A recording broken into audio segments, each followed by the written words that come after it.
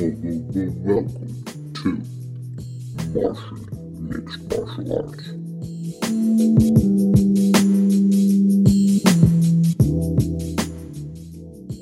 Wow. Wouldn't it be crazy if the aliens manufactured you to be a mixed martial arts fighter? They're like, let's see if we could just turn this I'm dude sure I into would. a bad I'm sure motherfucker." if it would have happened, I would have been much better than this. Much better than this. You're the fucking champion. What are you talking Yeah, about? but if I would be alien manufacturer, I would be Superman.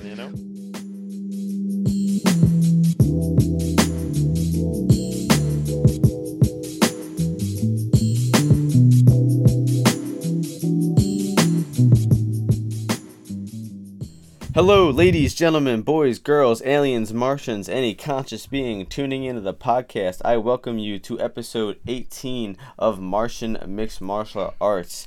Today, I bring you a guest from the other side of the flat earth, my man Gugabe. What's up, my man? Not much. How are you? Great, man.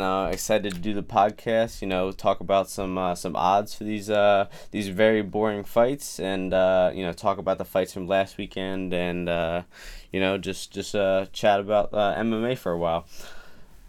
Sounds good to me. Starting it off with UFC 224. Surprisingly amazing card. I don't know if you thought the same, but on paper, I was looking at this thing and I was, honestly kind of bored for the first time making the podcast last week because the fights were just so boring. But then, holy shit, man, I think this might have been the card of the year. Yeah, I probably agree. So I was expecting it to be entertaining, but not necessarily relevant. Nobody from that was three guys from that card will ever fight for a title. Yeah, it was good action card. Definitely a lot of finishes, a lot of very few decisions. Not like you said, not too many implications come from it. No one in the top a couple people were in the top 15 who won, but not really. But starting it off with the first fight, Marcus Perez versus James Bogdanovic. Perez, was a pretty big favorite in the fight, and he ended up, dominating like he thought he would, and ended up getting that choke in the first round. Not too excited. Probably the least notable, memorable fight of the card, honestly. Yeah, decent value on the sub prop. It was 3.1 to 1, and take that if they give it to you. Yeah, that's good. That's plus 230, right? Plus 210, I think. Okay, yeah. I think it closed at plus 160, but it was going to happen. It was pretty obvious. Yeah. That's. Did you bet that? Yeah, nice. I actually had a submission round robin, so just this big parlay of all the submissions on the card. It made I think it hit plus 6,600 or something. Wow, yeah, had, I know. Perez, Four Jacko. subs, right? Just it had 8 different submissions on there. If they happened, it just kept increasing the accumulator. Yeah, Kind of like a parlay. I understand the concept of round robins. I don't know how to make them, and I don't want to. I don't know. I always saw Easy Flyer doing them all the time, and he always would try to explain them to me, and I kind of got the idea of it, but they're those things are. Definitely cash out if you get plus 6,600. That's awesome. Yeah. I might have spoke too soon about the least noticeable fight because I think the next one was kind of boring too. But after that, I swear every fight was amazing. Ramazan Ameev, unanimous decision over Alberto Mina, losing Alberto Mina's undefeated record. So I guess that's kind of exciting. But I think Ameev was the minus 210 favorite. I think he closed that. Yes. So somewhere around there. Yeah, so pretty expected for him to get the win. Not too exciting. Do you remember anything about that fight? Honestly, I just kind of remember it being a wrestling fest. Or, I don't know. Maeve just kept coming forward. It wasn't really wrestle fucking him. He just put the pace on him really. Nice. He couldn't hang cardio and just wasn't as good as him. Yeah, it was a decent fight. It wasn't a terrible fight. It just just the Maeve dominated. Yeah, true. I mean, he took 2 years before his last fight. It's kind of hard to come back from looking like that, from a layoff like that, unless you're really elite like Dominic Cruz or something like that. But honestly, Ameev looked pretty solid. I don't think he's ready for anybody. Maybe around top 15 next. But welterweight, is so stacked. So Next fight was Jack Hermansson versus Thales Leites, and man, this one was the first amazing fight of the night. So Thales was not beating the brakes off of Hermansson, but pretty winning pretty concisely. I think it was 2 rounds to 1. No. I think Hermansson might have won the first, right? And then I think he did. Leites won the second. I think he was Leites was on his way to winning the third. He had top position on him, but then Hermansson just reversed it somehow and ended up landing some nasty ground and pound and knocked. It was a TKO, but I think it was more of a TKO. Seemed like more of a knock. I mean, he was pretty out.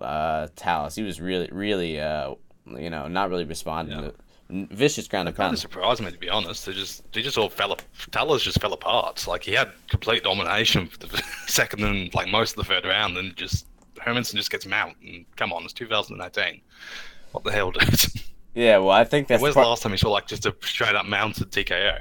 Yeah, I mean that's 2018 is part of the problem for Thales Leites. He's so old. 36, but fight years. Come on, he's got 36 fights. So I mean, he also has lost 5 out of his last 7.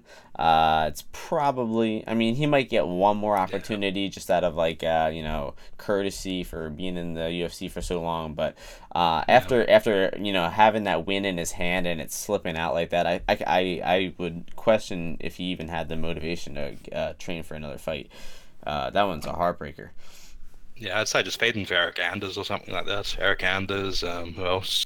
Maybe Vittoria or something. Yeah. Some guy coming off a loss who can use the momentum, I guess. Yeah, that we would definitely have to fade him in that fight because I think he was only like plus 150 in this fight, or somewhere around there. He opened at evens and he ended up like plus 160 when he went back to like evens. Like, it closed pretty close. Oh yeah, I remember seeing that fight. I think I saw it open and I just placed I don't know 0.4 units on Leites, and I kind of regretted it later in the week, and I was shocked, like you said, when he was winning, and then even more shocked when he was knocked out. But I wasn't mad about the loss because it was so crazy of a comeback.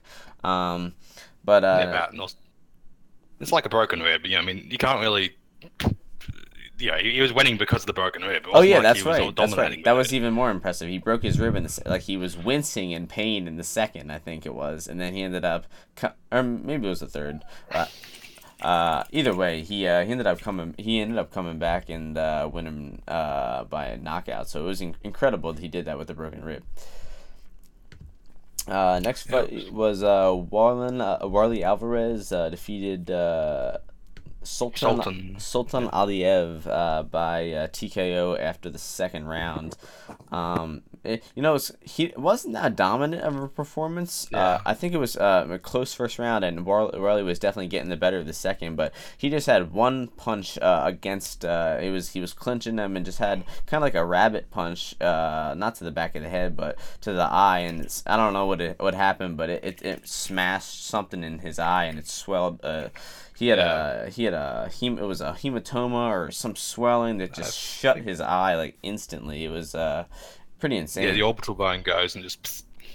Yeah, I mean, the orbital. If you break your orbital, that just happens exactly as well. Yeah, I mean they were saying on the commentary that they're gonna take a hard look at this one before they stop it, and they ended up stopping it. So, were you on his money line or inside the distance? I was on Alvarez inside the distance. Like, yeah, it worked out pretty well in the end. But yeah, I actually Aliev looked like he was going to go to a decision. Honestly, that was just kind of weird. Like, how quick did that eye blow up? It was like 2 minutes, 3 minutes. Yeah, it was in the second. Usually it takes like a round or two to just slowly. Well, that one was just bang. Yep. You were worried in the second round that it was like, ah, shit, I lost on a decision, right? Yeah, pretty much. Yeah, I think Alvarez was clearly winning, but I think I placed like a couple dollars on the Alves inside the distance, like right before the fight started, just to not be, because can't live bet the prelims and not be bored. Yeah. So true. and halfway through that fight, I was like you said, I was thinking that my inside the distance was fucked, but then once I saw his eye though after the second round, I think I knew that it was done. But next fight, so pretty good prelims for not having any. I guess they had some decent names, but not too much.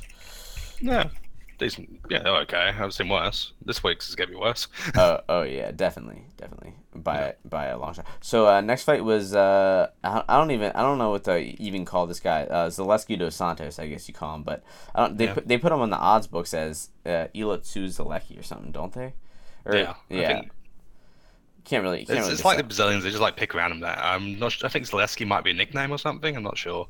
Okay, yeah. Because like a lot of them just sort of like have a nickname they have on top of their normal name. Like Jacare is like Ronaldo Souza. Yeah, well, this one says it's Capoeira is his nickname, and this is his full. I don't know. Maybe he has two. He has a stepdad or something like that, you know. But regardless, he was taking on Sean Strickland, and this fight had decision written all over it.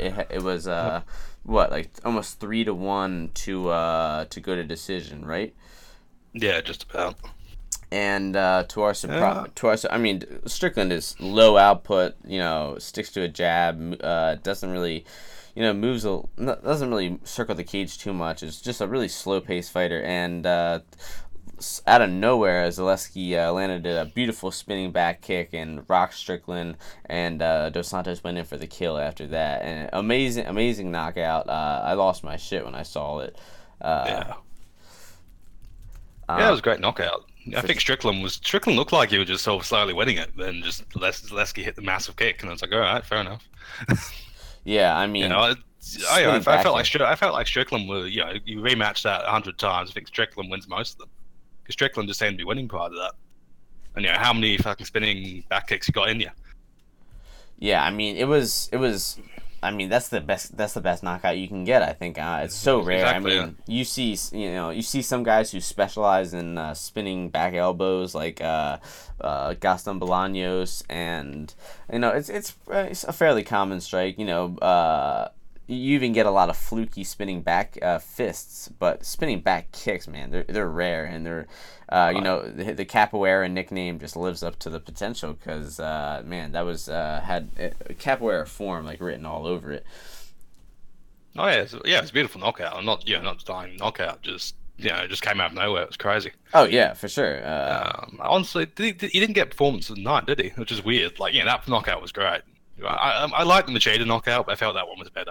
Yeah, I think, just, but I imagine that the Dana wrote some extra checks to this card, because I mean, course, yeah. Hermansson, that comeback was insane. I don't know how Oleinik got a fucking performance of the night for choking out that bum, but we'll tear into that next. But we have one fight before that. Davi Ramos taking on Nick Hein. Again, I think this fight had 2.5 or somewhere around there to 1 to go to decision, and again, surprising first round finish in this one. I don't remember how it got to the ground, but eventually Davi Ramos was able to choke Nick Hein out. Do you? I think it was a single leg or something. I think like Ramos clinched up, tried for a takedown, got stuffed. Then he just grabbed a single leg in transition and just he's like a 4th degree black belt, isn't he? He's pretty high level black belt. Yeah, and he's won like a no-gi world champion. Davi Ramos is really legit as a jiu-jitsu guy, so he just drives what he can get, like Damien Maya style, and got the sub pretty much. Yeah, I mean, Nick Hein is also, really skilled on the ground, black belt in judo, but he's only a purple belt in jiu-jitsu, so those grappling accolades you were talking about really outweighed Nick Hein's purple belt. But a lot of people were expecting him to have trouble getting Hein to the ground, because he has such a solid judo base, and pretty good wrestling game showed in his fights before. I mean, he had a pretty high takedown defense percentage. But a pretty good performance from Davi Ramos, right? Yeah, it was a great performance. Quick, easy choke. He's looking like the real deal. Yep. Yeah, that level of jiu-jitsu, it's lightweight or featherweight? It's lightweight. Lightweight, I think. Yeah, I mean that's the best. That's the best division to have that good jiu-jitsu. I mean, look at the top of the division. You have Khabib, who's a ground guy. Tony's ground guy, and Kevin Lee, who's ground guy. Yeah, McGregor's obviously not really. His weakness is a ground guy. So he would match up well. I mean, he has a lot of work to do. But 2 wins in a row over Gritschmacher, who that win looks a lot better now than before. Even though he didn't look too great in that fight, gassed a little bit. But after Gritzmacher beat the shit out of Lozon, that win definitely holds a lot more clout. So pretty good performance, yeah. Next, I think Gritzmacher, that was more like Lauzon just being dead than it was really Gritzmacher showing much more. Just Lauzon's done. Man, that was sad. I was at that fight in Brooklyn, and Lozon was like the reason I got into UFC really, because I was pretty big like video game guy, watching like Call of Duty videos, and so was he, and he was always on like video game podcasts. So I started watching his UFC fights and started watching UFC overall. So first time I got to see him, and I was freaking cheering so loud like during his introduction, and he was just getting his ass handed to him, and these two jackass like Russian guys like kept like looking back at me and like laughing at me, so that was kind of a bummer. That was on Khabib versus Quinto, right? Yep, Brooklyn.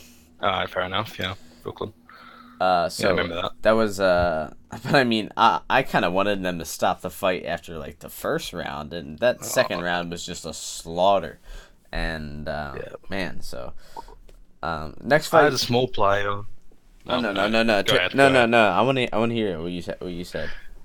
I had a small play on Gritzmacher in the third, so I was kind of pissed off it got stopped there, but it had to be stopped there. True. I was just like, come on, guys, it was like plus 1,600 or something. Were you on his money line by any chance too? He was a dog in that fight.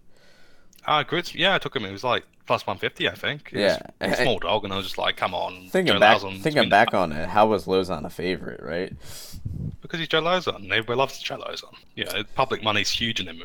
That's true, but I think he was actually a dog against Guida, if I'm correct. That fight was crazy. Like Clay Guida knocking him the fuck out. Yeah, like I like who Joe would have thought? Lozon, but I was on Guida, but I was like, Guida's going to win by 29-28 in an ugly decision. I wasn't expecting him to fucking knock him out. True. Yeah, I mean, when was the last time Guida like one-shotted somebody? Come on. Yeah, it wasn't just a TKO. He just knocked him the fuck out. That was crazy. But then, getting back to Gritzmacher, I mean, you got to think that he doesn't hit too hard, because he hit Lozon about 150 times in 2 rounds and still couldn't knock him down, really. Yeah, he was getting, he was screwed. He was obviously damaged, but he just wasn't doing much. Anyway, next fight. Yeah, so Alexei Oleinik choking out Junior Albini with an Ezekiel choke. Who would have thought? Man, I stayed away from this fight because they're two really unreliable, guys. At heavyweight. Heavyweights are obviously you never know which one you're gonna get sometimes. But Oleinik looked pretty stiff in his fight against not Walt Harris, Curtis Blades at 217, and Albini looked really bad against Andrei Arlovsky, coming off 5 straight losses. I don't remember which event that was, but pretty recently, was just unable to make any changes in that fight and just got outworked on the feet entirely. And this fight didn't really last long. Don't remember the first 90 seconds of it, but Oleinik, just wrapped him up with one arm on the feet, sunk the other arm in for the Ezekiel position, kind of got it on the feet, and then, dropped to his back and finished it from the guard. His 12th Ezekiel choke in MMA history. It's insane. Like, nobody else knows how to do this choke but him. But he's just the master of it. So did you have any action on this fight? Yeah, I was on Atlantic. Low-level heavyweights, always dog or pass. Just never take a favourite if they're unranked or if they're under number 10 heavyweight. Just don't. Yeah. By the sounds of it, you must have made a killing. You're doing so. Yeah. I had my best card of the year last week, actually. Nice. I think I made about 2-3 grand. Really? Not too bad. No, yeah, not too bad at all. Yeah. Especially for your expectations going into the night. You probably had to feel good about the bets, but excitement level probably wasn't too high.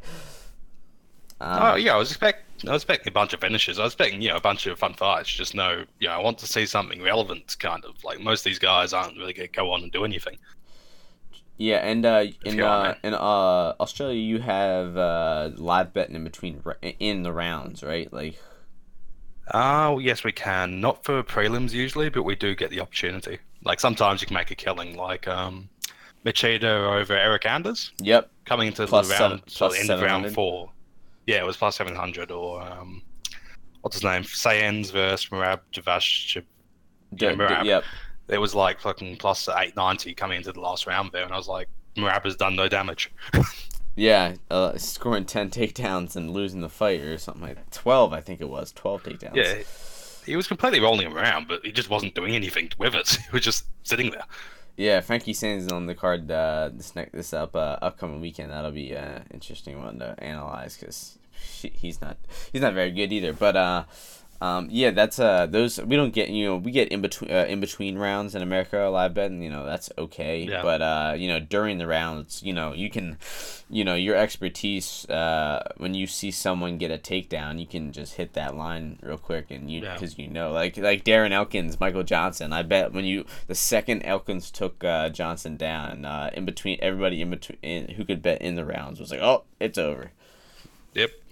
Yeah. That was just weird how badly Michael Johnson blew up. I mean, Michael Johnson survived 3 rounds underneath Khabib, and then goes to pieces in 30 seconds against Elkins. Yeah, that's what I mean. That's kind of a more of a knock on Khabib, honestly. I think Khabib's submission game needs a lot of work, and that's just evidence of it.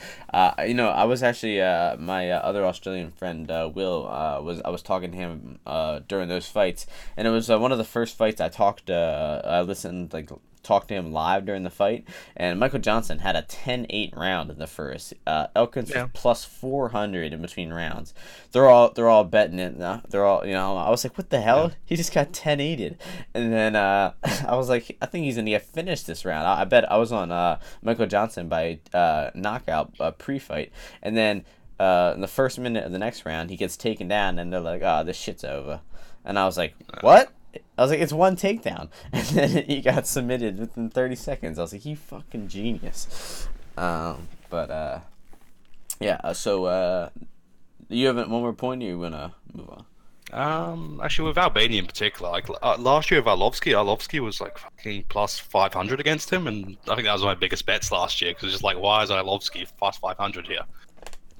Yeah. I mean, Albania is... Against him. It's one knock. Yeah. His entire career is one knockout, really. Against That's all anybody cares about. Yeah.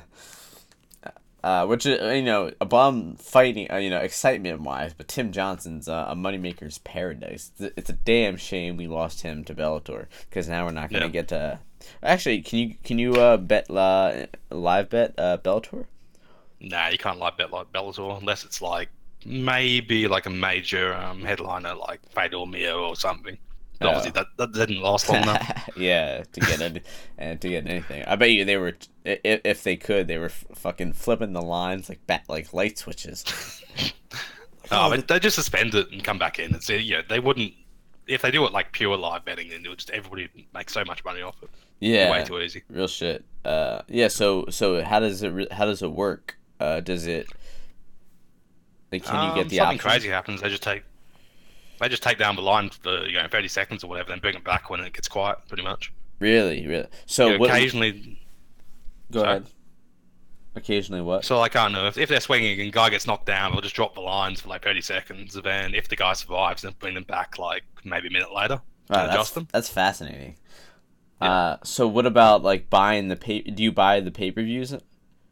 I just tend to go to the local pub. Easy way of doing it. Really? Yeah. So you're not.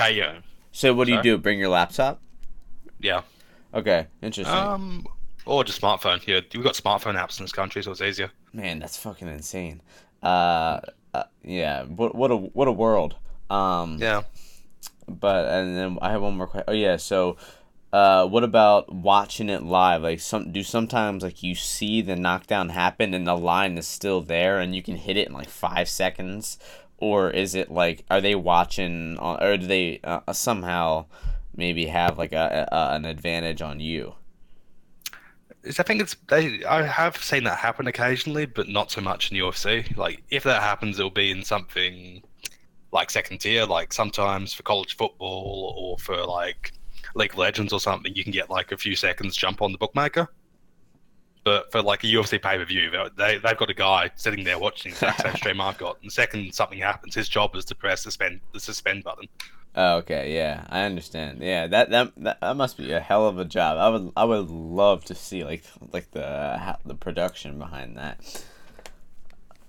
It's pretty interesting. So I interviewed with one of the big bookmakers in this country. I saw their setup, and yeah, just it's like a sort of mini. It's like like see those control stations for like behind the scenes video production, that sort of stuff. They just get one of those. Got streams of all these live sports going, and the second something happens, they just press the button and say no more. Or the guys who are just live fixing the odds. Yeah, and I wonder. I mean, it's got to be one guy who just knows the ins and outs of MMA, because other guys would. If it was two guys, they would never agree. They would never, Yeah. I mean, they must be much more on the ball in those countries too. While in America, they're people, they get baited with 10-8, like that Darren Elkins line, plus 400 when the dude has come back from his past like 4 or 5 victories in a row after losing the first round or two, and they still made him plus 400. So I mean, I bet. Yeah. But do you remember that line? Was it the same in Aussie land? Yeah, it was something like that. I think it must be. I think it would have been plus 500 in my book actually. Wow. I was huge on Michael Johnson. I'm still amazed that Michael Johnson fell apart like that. Yeah. So did you hit the plus 500 in between rounds? So nah, I didn't get on it. I thought Michael Johnson had it, to be honest. That fight was weird. I remember Easy Flyer hit it and was mad because he just should have bet more. He's like, I fucking knew it. He's like Johnson always quits and Elkins always come back. He's like, why not only do one unit? I miss that guy. Fair enough. Next fight on the card, Cesar Ferreira versus Carl Robertson. I believe Robertson was a favorite in this fight. Ferreira's kind of struggled with consistency and not so much activity. But am I right about him being a favorite? Ferreira closed as the favorite, but Robertson was favorite for like most of the odds being open. Like I think Robertson got to like minus 150. Then over the last 2 days before the actual event, Ferreira ended up hitting about the same. His money came in. I got Ferreira sub at plus 700, which is crazy because like, come on, he's a 4-degree BJJ black belt. He's not going to lose to some random kickboxer. People said that Robertson's a kickboxer, but he went 0-3 in Glory. He hasn't won a professional high-level kickboxing bout. Yeah, I noticed that going through his resume last week. That's a weird one that they even advertised that. Plus 700. That's amazing because it's plus 360 in American books. But I mean, yeah, let me see what his decision line is because Ferreira not really known for cardio. Plus 280. So I mean, I can't believe his decision was more likely than submission, especially being the minus 150 favorite. That's insane. I imagine a lot of people hit that line. Yeah, that was pretty much one of the easiest bets on the card, really. Robertson, he just isn't that good at kickboxing, and if you're not that good at kickboxing, you're gonna get destroyed. Yeah, and he's six MMA fights, right? 6-0 he was. Can't believe that. He just took him down really easily. Arm triangle, beautiful jiu-jitsu. It's kind of cool when you go to Brazil and the Brazilian guys win by jiu-jitsu. Like it reminds you that the heritage, or they win by capoeira or some shit.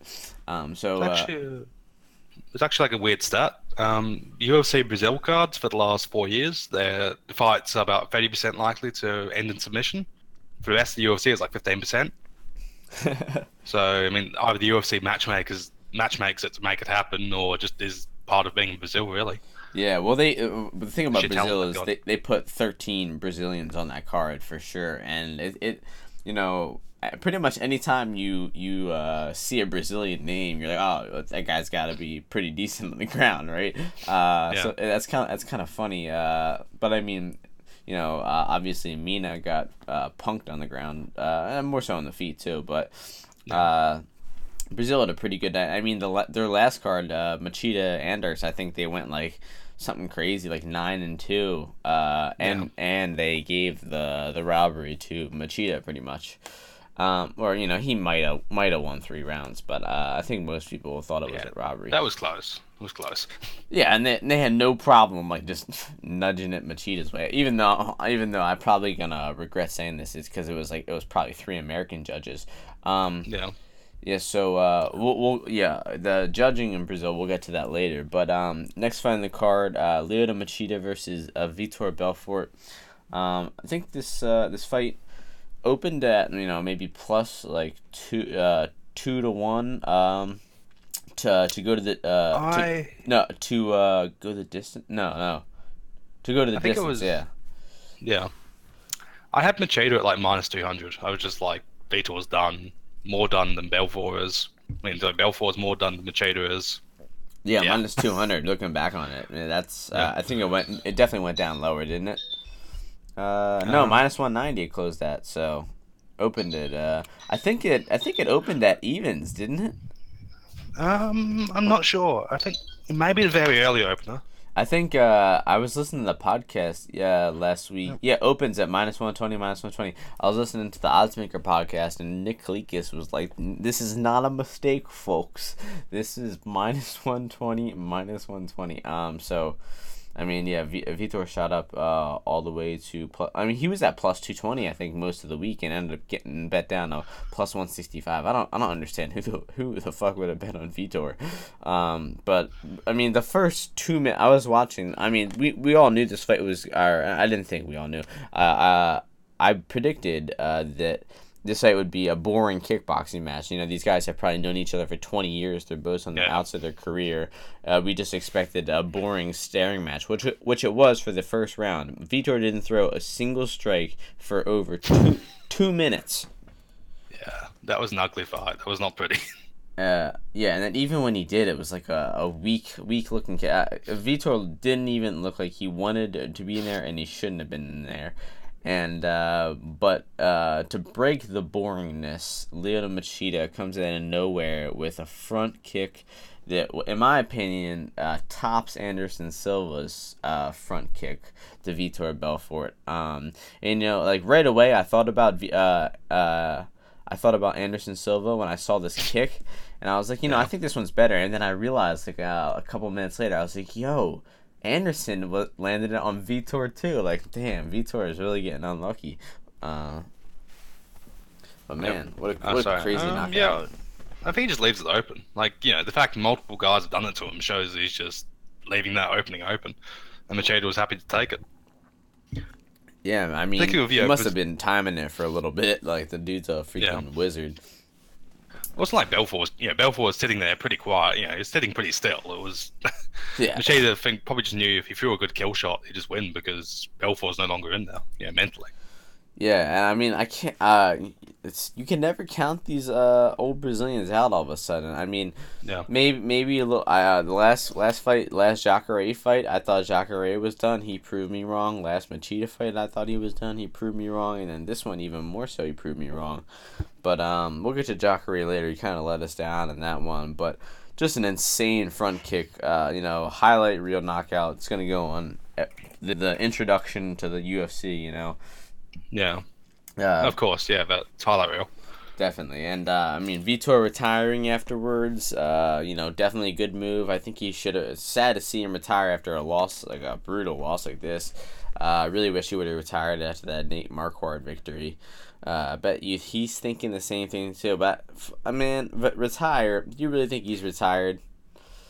Nah, he's going to be in Bellator or Risen or ONE FC inside 6 months fighting, I don't know, Frank Mir or something. Get him on the first flight to Japan and get him hooked up with the guy from the Icarus documentary, giving him all the supplements, all the special on it supplements, yeah, exactly. The Mexican beef, anything, man. Get him eating that horse meat. I want to see his neck bulging out like it's 2003 again. Because, it's sad. It's sad seeing him. You see him in 2013, and you're like, oh my god. That is one of the with the fucking cross carved into his head, and the mohawk, and the jacked beyond belief, man, that guy, and then to see him 2 or 3 years later, just a flabby old man, just like, oh my, that's terrible. Let the guy take some stuff. I just checked the UFC website. Vitor landed 2 strikes in 9 minutes. And he threw 12, so he threw like 1.1 strikes a minute. That's unbelievable. Like that's got to be one. That's got to be one of the worst ratios in UFC history. Yeah, it's got to be like for that rate, that's crazy. He wasn't grappling or anything. He just wasn't throwing. No, man. Yeah, it must have happened in like a grapple fest or something before. But man, that's insane. And Machida calling out Bisping afterwards. I think that's a hell of a fight. Hell of a fight for both of them. You know, Bisping's been looking for an old timer, and shit, man, Machida's definitely an old timer. Yeah, I think they should have made that for Liverpool instead of this fight. To be honest, like after Anders. Machida, they probably should have like organized Machida Bisping to be the main event of the card in 2 weeks. I think probably a better idea. Yeah, I mean, they did recover. They did recover pretty well with getting a Scottish lad to fill in. Yeah, but definitely, I mean, against Neil Magny. Neil Magny will kill that guy. Who? No, he's not fighting. They got this replacement for Neil Magny. Oh, that's right. Because Gunnar Nelson pulled out. That's and right. There's like some regional dude. Hey man, those guys just have some been regional guy. Doing pretty well lately. Alex Hernandez came in, knocked out Beneil Dariush. Yeah, true. And Magny does start pretty slow. He can take a while to really get his head around. True. I mean, he looked pretty sharp against Condit though. So I mean, but Condit. Come on, Condit really wasn't really there in that fight. Kind of Vitor-esque in that performance. I feel like I saw Bisping saying something about maybe he is gonna retire and not take any more fights, but I can't imagine he would go out like on a loss. I think he said in this podcast like a few weeks ago about he's retired unless something good comes up. Pretty much, he's not gonna fight just for the sake of fighting. Yeah, I mean, the dude's purse is $275,000 last time I checked. I mean, it might even be more with after him being a champion, you know. But you got to think that the dude would take another paycheck, or I think he would probably take a Rockhold trilogy too. But I don't think Rockhold even really wants that fight. He knows Rockhold's light heavy now, isn't he? Yeah, he'll have to go fight Gustafsson. Yeah, I don't think that's a weird fight. I don't think that's official yet, right? But I mean, it's pretty rumored, because they released that at the same time as Nate Diaz versus GSP. They said that's the fights they're working on for 227. But I mean, Nate Diaz said I ain't fucking fighting GSP. I don't know what you're talking about. They're selling you wolf tickets. Why won't Diaz take that fight? It's like $3 or $4 million, and he's gonna lose, but it's not like GSP's gonna kill him. I feel like he knows. I want fucking McGregor. You know, I mean, he knows he can get that fight again. So, I mean, why would you? I think he would just get embarrassed against GSP, and I think GSP would have a hard time taking the fight for 155 too. I think that was all just fake news. Yeah, that would kill him. Making 155 would be really bad for him. I mean, I think he could do it, but I think the only person he would do it for is Conor. Maybe Khabib, but I think Khabib would have to beat Conor for him to do it. But I just don't see GSP. I just don't think Khabib's ever going to be that as big a draw as Conor is. Like, he's going to have his regional appeal, but, Conor was just crazy. He just came out of nowhere, and he really, he's the first real superstar in the UFC, next level superstar. Yeah, but, I mean, I think that, I don't think he could ever replicate his success, but, I mean, I think he could, if Conor were to come back, and the storyline is a different guy has your belt, and, Khabib is, not even an English speaker, but he's a really good trash talker. Like, I think he got the better of Tony Ferguson a lot of the time, who's a native speaker. Yeah. And like, you talk like stupid guy, you know, like that's so. That's, Yeah. I mean, Tony does talk like a stupid guy, but he's like, I can't Yeah. understand your English. You talk like a stupid guy. Like that's so like spot on. So I mean, if he's coming back, and especially if maybe Khabib were to beat somebody as champion first, that would kind of hype it up a little more. But you know, Conor coming back to challenge his belt against the undisputed lightweight champion. I think that would definitely hype up Khabib, get Khabib's name out there a lot. And I mean, Yep. but I mean that fight is dangerous for Conor. Yep. Oh, yeah, of course. I think Conor loses to pretty much the rest of the top 5 or rest of the top 4 at lightweight. Yeah, Yeah. Kevin Lee's probably his best matchup because Kevin Lee's a bit chinny. But if Kevin Lee gets on top of him, Conor is going out. Yeah, Kevin Lee's top control is the best at lightweight. I think What he did to Barboza was nuts. I think Lee is I don't know if it's his best matchup because I think he's such a powerful wrestler, but I think his best Conor's best matchup is probably Ferguson because Ferguson likes to strike a lot, and he has great ground game but not great like control and pressure, a lot more just like slick subs and transitions, which he could get Conor in one of those too, but I think he definitely has a chance at standing for a bit more with him. But I mean, I would have to cheer for Conor in every matchup in the top. I wouldn't necessarily bet on him for every matchup, but I mean, I would still favor him in my heart for every matchup. Yeah, fair enough. But moving on to John Lineker versus Brian Kelleher. Man, this was a pretty insane knockout. After Kelleher lost the first 2 rounds pretty concisively, and was just eating every shot Lineker had to throw. I was convinced it was gonna go to a decision. Like I said, I'm pretty sure at that point Lineker had thrown everything he could at Kelleher. But to disprove that theory, Lineker unleashed a bomb that just put Kelleher out, knocked him out cold. I think he might have landed some follow-up shots, but that one punch knocked him out. Head slammed against the cage. Pretty scary knockout. Yeah, Brian Kelleher just tried to play Lineker's game, which is stupid. Don't do that. Lineker is the best at doing his thing. You don't just stand in front of Lineker. They'll get you killed. And I wouldn't take anybody like at bantamweight, flyweight, or even most featherweights against Lineker if they just get stand in front of Lineker. Yeah, I mean, it's just what he's really good at. You have to. It's not like it's hard to replicate how to beat him. T.J. Dillashaw just did it on the feet. All you had to do was study him, study some angles, learn how to, be evasive and not stand in the pocket. Nah, he just was like, oh, I can outbrawl John Lineker. But it was a bummer. I'm pretty sure he was like plus 2,000 after the second round or something like that. Yeah. But pretty good do performance. Lineker Stevens someday. That'd be great. Oh man, also John Lineker's small, but just imagine that. Yeah, oh man, yeah. I kind of. That's an amazing matchup. I can't believe that's the first time I ever thought of that. Great idea. Yeah. But yeah, I mean Lineker next, bantamweight. You gotta think that he's got to be top 3 or 4 at the. Let me check the rankings real quick. We got obviously Dillashaw's over him, Garbarant's over him, Moraes and Rivera. He's like 5 or 6. Isn't he? I think he should fight the winner of Rivera and Moraes.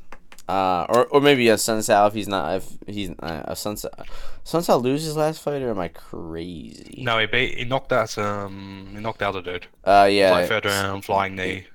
That's right. I can't remember who it was. Wasn't this guy like a short notice? Or it was on the undercard of Poirier Pettis. Lee. Poirier. Ferguson. No. Jorge Lopez maybe. Yeah, no, Matthew Lopez's name, and it was Poirier Pettis. You're right, but no, he wasn't. I thought he was Matthew Lopez was short notice, but I'm mistaken. Not really the same cal. I don't understand. That was a huge mismatch. I think they just give his Sunsao random fights because they don't like him pretty much. Yeah, I mean, how could you like a Sunsao? Dude's so boring. He's actually fighting Rob Font at UFC 226. I would pick Rob Font as a dog in that fight. Dude just knocked out Almeida. It's looking pretty good. Yeah, but Rob Font just got choked out by Munoz. That's true. But Yeah, Rob Font. Munoz looked pretty average against Dodson. Yeah, he did.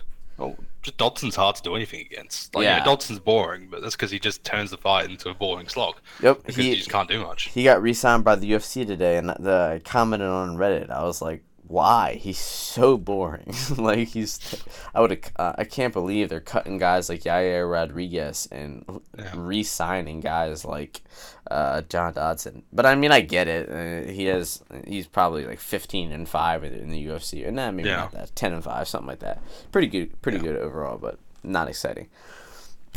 Yeah, all right. Last note on this fight is I saw kind of a bummer about this. Sean O'Malley was tweeting like, "Thanks for taking care of my I don't know, my bitch work or something, John."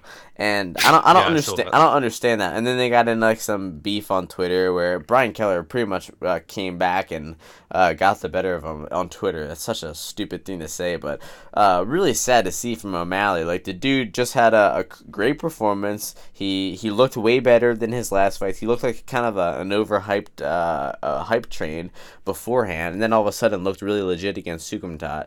Has this whole stoner persona going for him. He's selling T-shirts. He's all of a sudden gaining clout, and then he's gonna go on Twitter and talk shit on a guy who just got knocked out in a pretty good performance. Like, the dude stood tall and ate Lineker's best shots for a long time, and he was standing trading for the whole fight. But it's kind of a really big cheap shot from O'Malley. I don't understand. Like, you see Covington talking shit, not gaining any fans, and then you see yourself like acting like a stoner, getting tons of fans. I don't understand why you would go the other route. Who knows? I mean, I honestly think O'Malley loses that fight head to head, because we haven't seen O'Malley really have to deal with takedowns, have we? Against Brian Keller? Apart from Sukumtar, who just really screwed that up. Yeah. The third round. Never go full retard or full Sukumtar. I know. But against Lineker, Lineker would definitely win that fight. I mean, the dude, like you said, stands and trades and is hits pretty hard. I think any other guys. I mean, I guess Renan Barão is not a good example, but I mean, he beat the shit out of him. Yeah, but he just overpaced him. Barão just gassed after like a round. It was sad. Yeah. And then Barão, his cardio's gone to shit really, really badly. Pretty much everything about him's gone to shit. Except he's still good for the first round. Except his wrestling. Yeah, I remember in the only thing that made me think he has a little bit of hope left is in like the third round, Kelleher like shot for like a takedown, and even though he was exhausted, he easily like snuck his leg out, and DC was like, man, Renan Barão's like knowledge of wrestling is insane. Like, you wouldn't believe it, which is pretty crazy. Well, yeah, Renan Barão was legit like top 3 fighter at the time. Oh, before man, I took away his drugs, I loved him. I loved him Yeah. when he spinning back kicked Eddie Wyland. He was one of my favorite fighters, and then, man, he fell off. Yeah, I honestly think he would have beaten Cruz before I took away his drugs. Yep, definitely. I think his leg kicks would have been too big a deal for Cruz to deal with. Man, that's one of the saddest things in the world that we never got to see that fight. Yeah. It was booked. I know, that would have been good. It was booked once and it never happened. Yeah. Man, that would have been amazing. It was probably one of the top 5 all-time matchups that we didn't get to see. Yeah, true. All right, now next fight, Mackenzie Dern missing weight by 7.5 pounds, taking on Amanda Cooper. She was about a 2-1 favorite. Opened, I think she opened crazy. Minus 530? No, that's got to be wrong.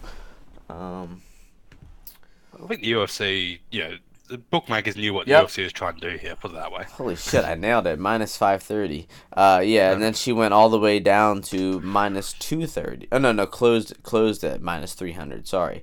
I think she was at minus 230, and then after she missed the weight, she sunk back down to minus 300, which we prove in the UFC. People who have missed weight and gone on to fight are 6-0 in the UFC this year. So a couple years ago, every time somebody missed weight, it was like, oh shit, they're gonna be tired, and they usually lost the fight. But for some reason, with these early weigh-ins, when you miss the weight now, it's like an advantage. Maybe it's because more people are just quitting and not really like beforehand. They would suck themselves down to and try their best to make like 136, and then they hit 137, and they're just like devastated. But they're like so dehydrated they can barely walk. I understand missing weight then, but like when Cupcake Butt Mackenzie Dern just like walked into the weigh-ins with like noticeable like weight on her. And just like was just like, fuck it, I'm missing weight by 7 pounds. Either way, she rocked Amanda on the feet with like a huge winger of a punch, like a Ronda Rousey Bethe Correia punch.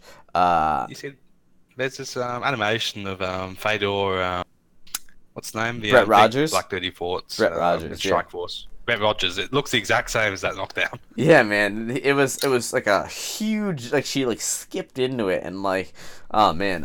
And I guess I kind of respect it for like her trying to use her striking a little bit instead of just like shooting at least for Tita. But man, she was throwing bombs. That girl's got to really work on her skills.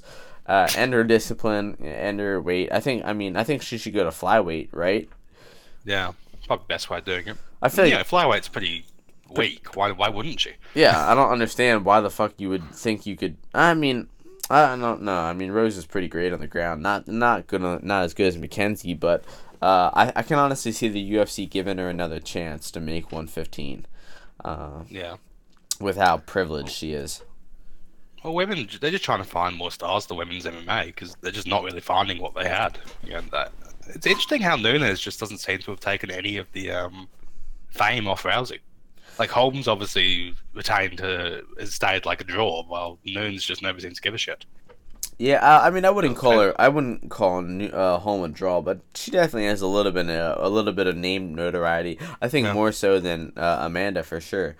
I think Rose is way more popular than Nunes, and I think Shevchenko definitely has the possibility to be way more popular. She speaks Russian, Spanish, English.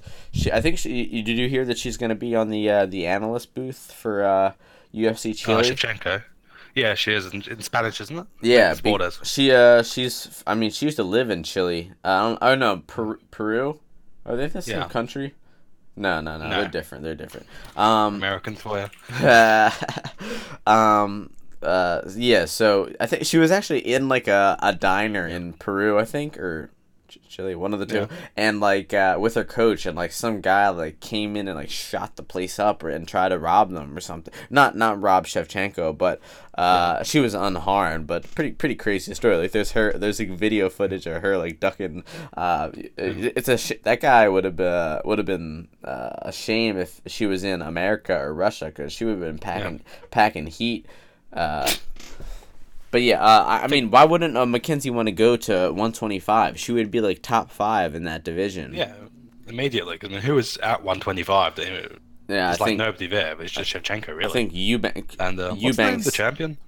Montana. Yeah, Montana. Oh man, don't even get me started with that girl. After I kind of tore into her last week with that stupid Ariel Helwani thing. But what would you cap Shevchenko in that fight? Minus 500, 600. Yep, I'd give Montana more respect than Shevchenko's last fight. That was ugly. I think she was like minus 1100 in that one, so definitely give her a little more chance than that one. But it's got to be the biggest differential in the champion challenger line in history, right? When the challenger's minus 500. Maybe. Oh yeah, challenger. Yeah, definitely. You might be able to. We've had some favorites. Yeah, for sure. McGregor was a favorite over Aldo, but maybe back in like the heavyweight days, like Couture against Sylvia, maybe. But but that fight is hopefully it happens pretty soon because I really want to see Shevchenko as champion. But I think we're getting back to the point with her. I think Shevchenko could obviously be a star, while for some reason Nunes is just not. And all right, so next fight. Weird. Nunes. Yeah, she's finishing people well. She's not boring to watch. No, a little bit. It's funny. It's funny because it's a hit or miss. Like all of a sudden, for a second, she was like knocking bitches dead. Like she killed Misha on the feet. She killed Ronda on the feet, and then she was just like, I'm a decision fighter now. True, I guess. But I guess she kind of surprised me it took her so long to beat Pennington. Actually. Yeah, seeing back, we'll talk about that in 5 minutes. But this Kelvin fight before, Kelvin Gastelum defeated Ronaldo Jacare Souza, whoever calls him Ronaldo. But split decision. I don't know about you, but I had Jacare winning rounds 1 and 3 in this one. I had it. I would have accepted the draw or Jacare. That's the only 2 cards I think are accurate. Yeah, that third round. That third round. Oh, you do? Yeah. That third round Jacare kicked shit out of him. Was bad. The third round was so inactive. So I guess I kind of. It was. I fully expected it to go to Jacare in Brazil, but then once they said the 3 American judges, Saul D'Amato, Kevin Lee, and Chris. Something I'm blanking on. Derek clearly, Chris Lee, Saul D'Amato. Yep. So I was like, the Americans are probably gonna give it to Kevin, not because of American bias. They're probably just gonna, I guess. Overcorrect. Yeah. But yeah, usually the Brazilian would get the nod in that decision. But Jacare gassed in this fight big time after the first. I think he kind of was chasing the finish in the first and didn't get it, and kind of exhausted himself. I think he was. I thought he landed more in the third, to be honest. Like he was landing the better and harder shots. Gastelum's chin is just crazy. Yeah. Gastelum was just absorbing massive hooks. Yeah, that's. He kind of. I think he kind of got a second wind in the third round, but the second round. Oh yeah, well he got dropped in the second round.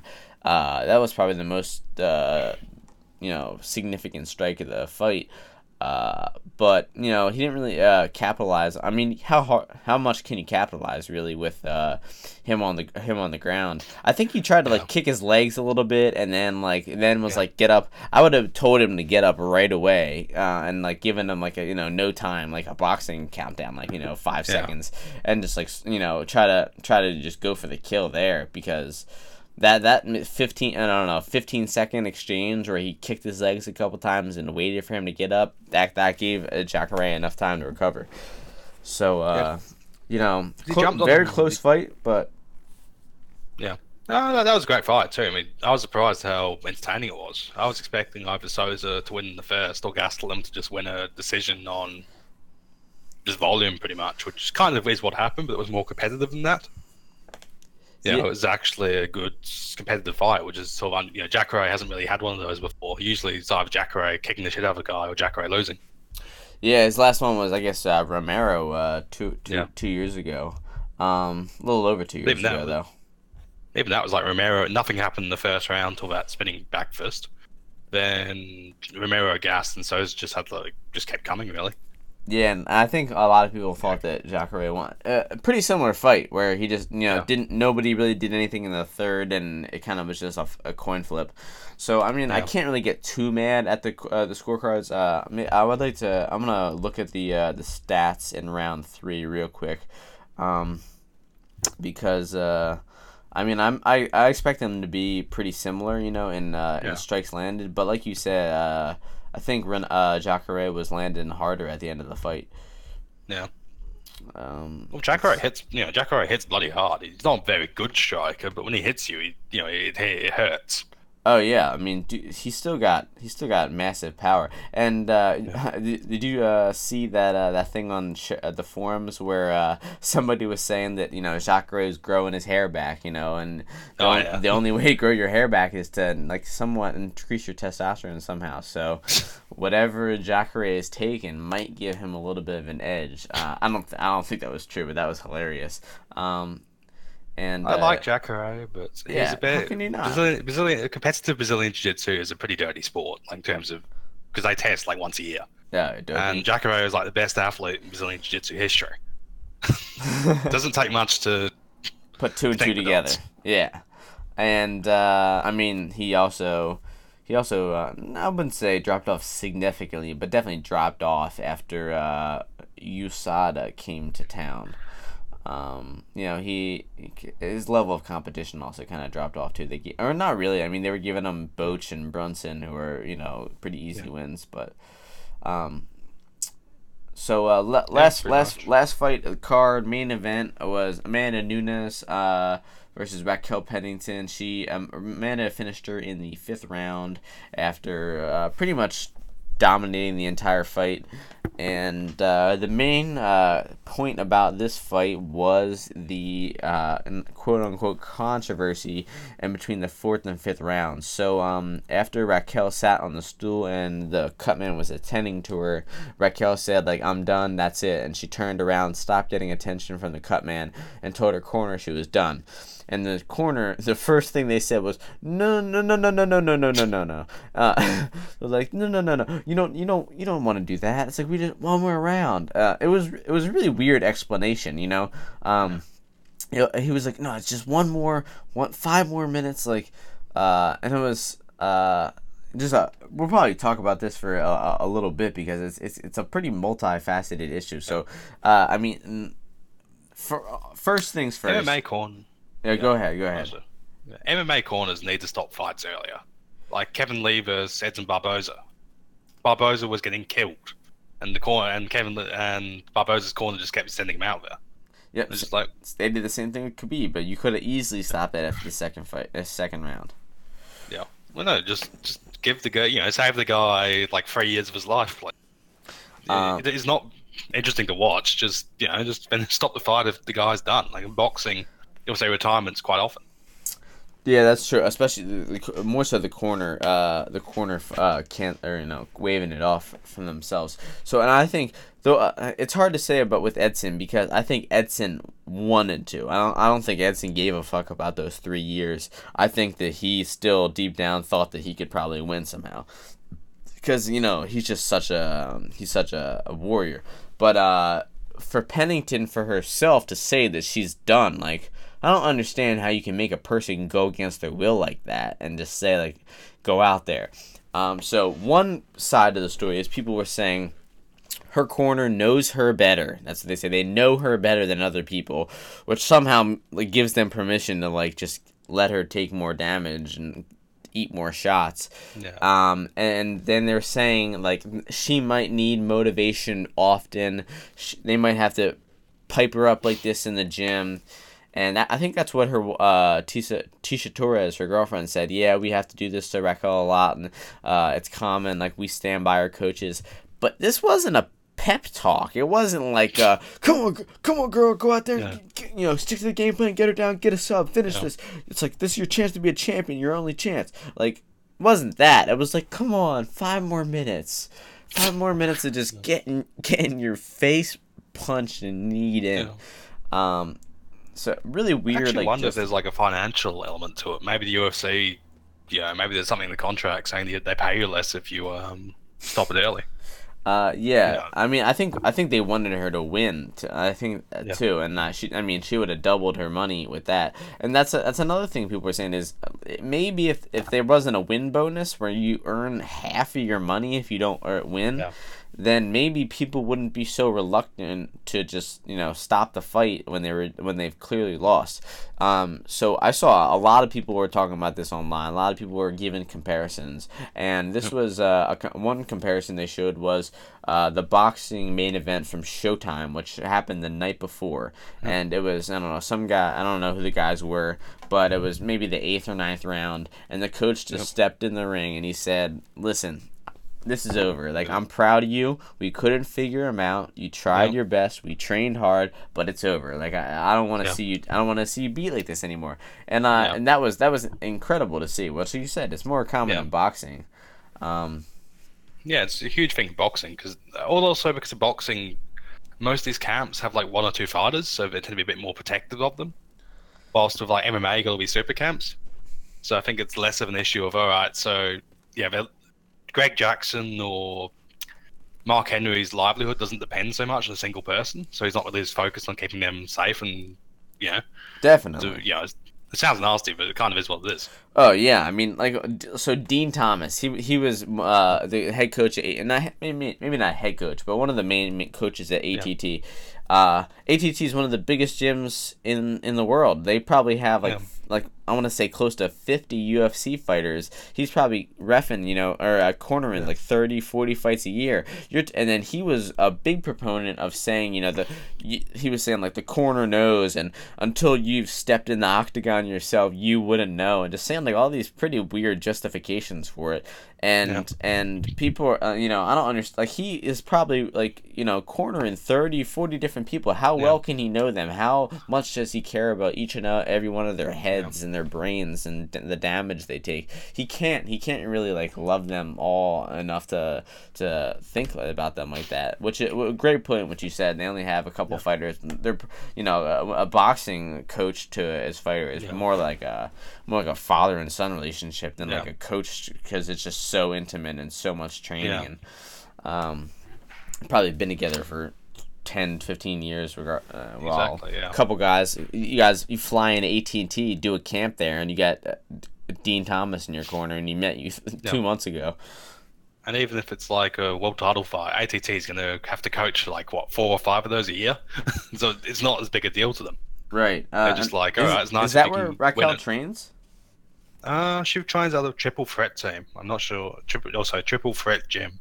I think it's just like a small regional one by the looks of it. I feel like maybe it's Vegas, like Extreme Couture. I don't know. That's where what's her face? According to Wikipedia, she's training out of some small Colorado gym.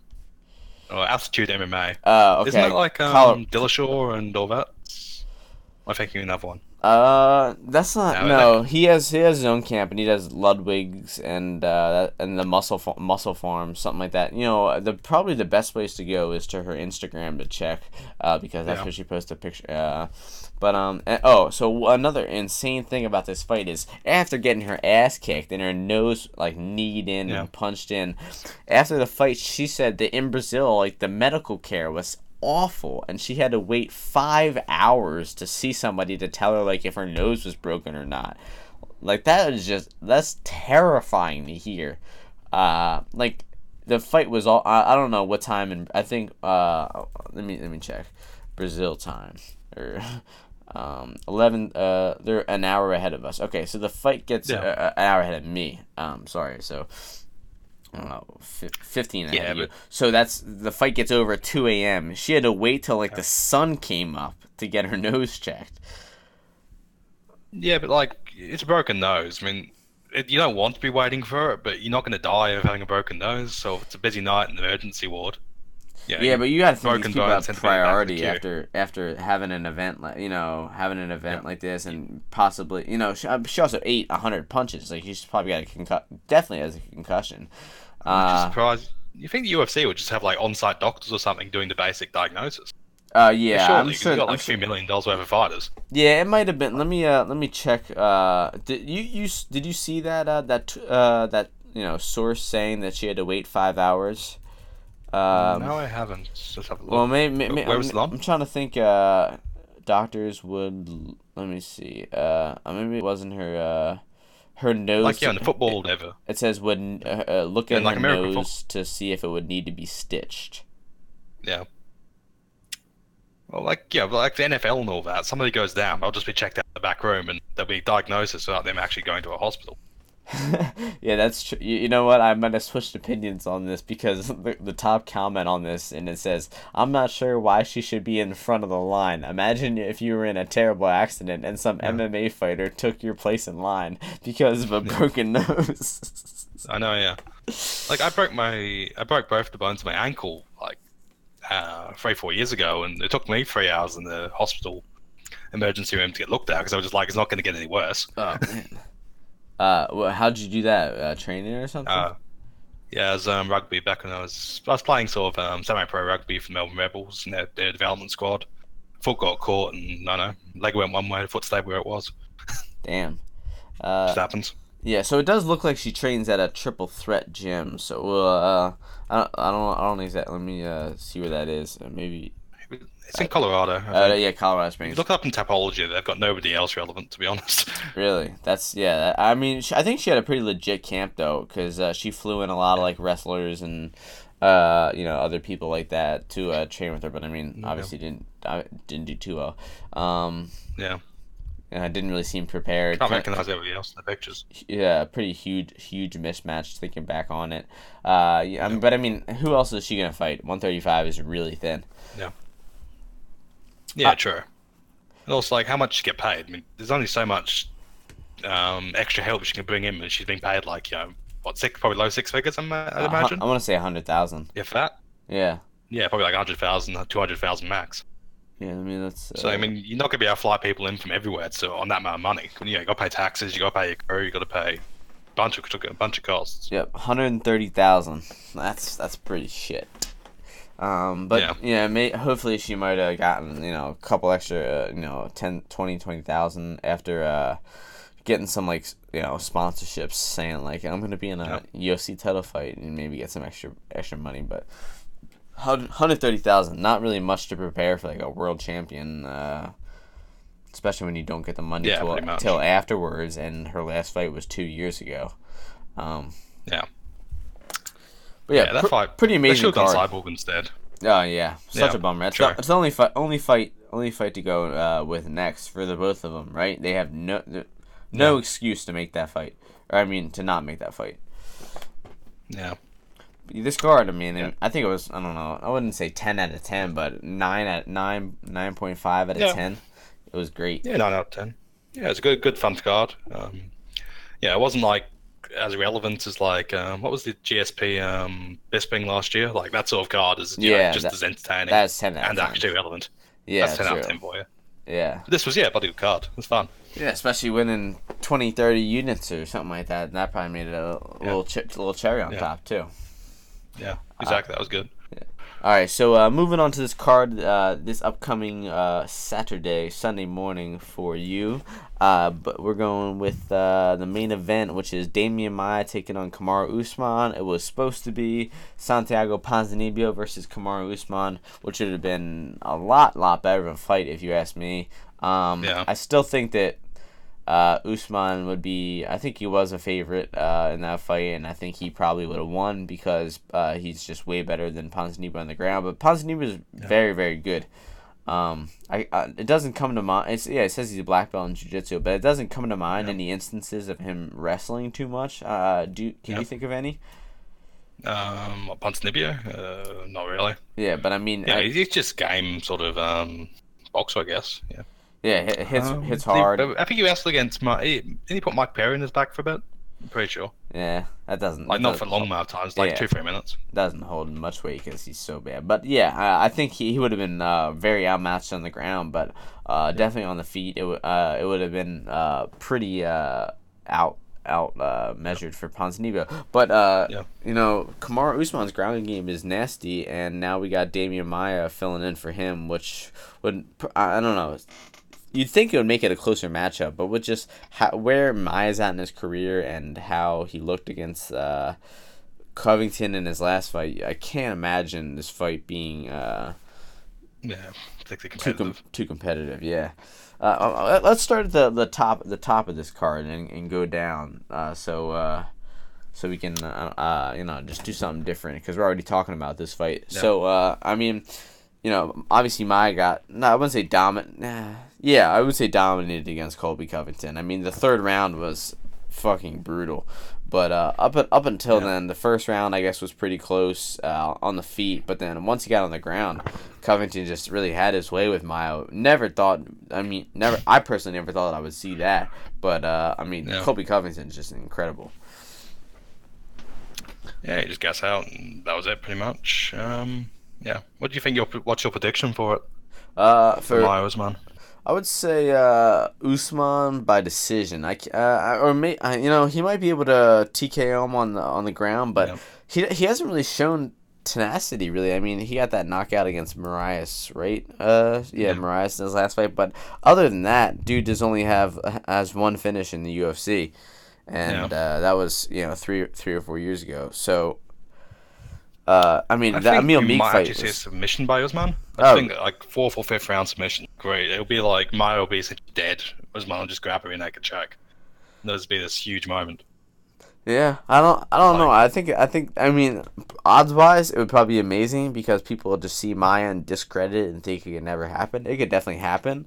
But I think he would just much more likely just TKO him by some weak ground and pound or some shit.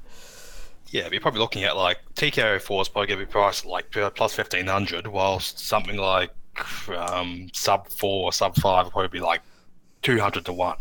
Yeah, real shit. I think like that would be there's a worth it. smaller gap than that. Because I took Covington sub 3 against Maya because I just figured that Maya would be so fucked by the end of it, there'd be a chance.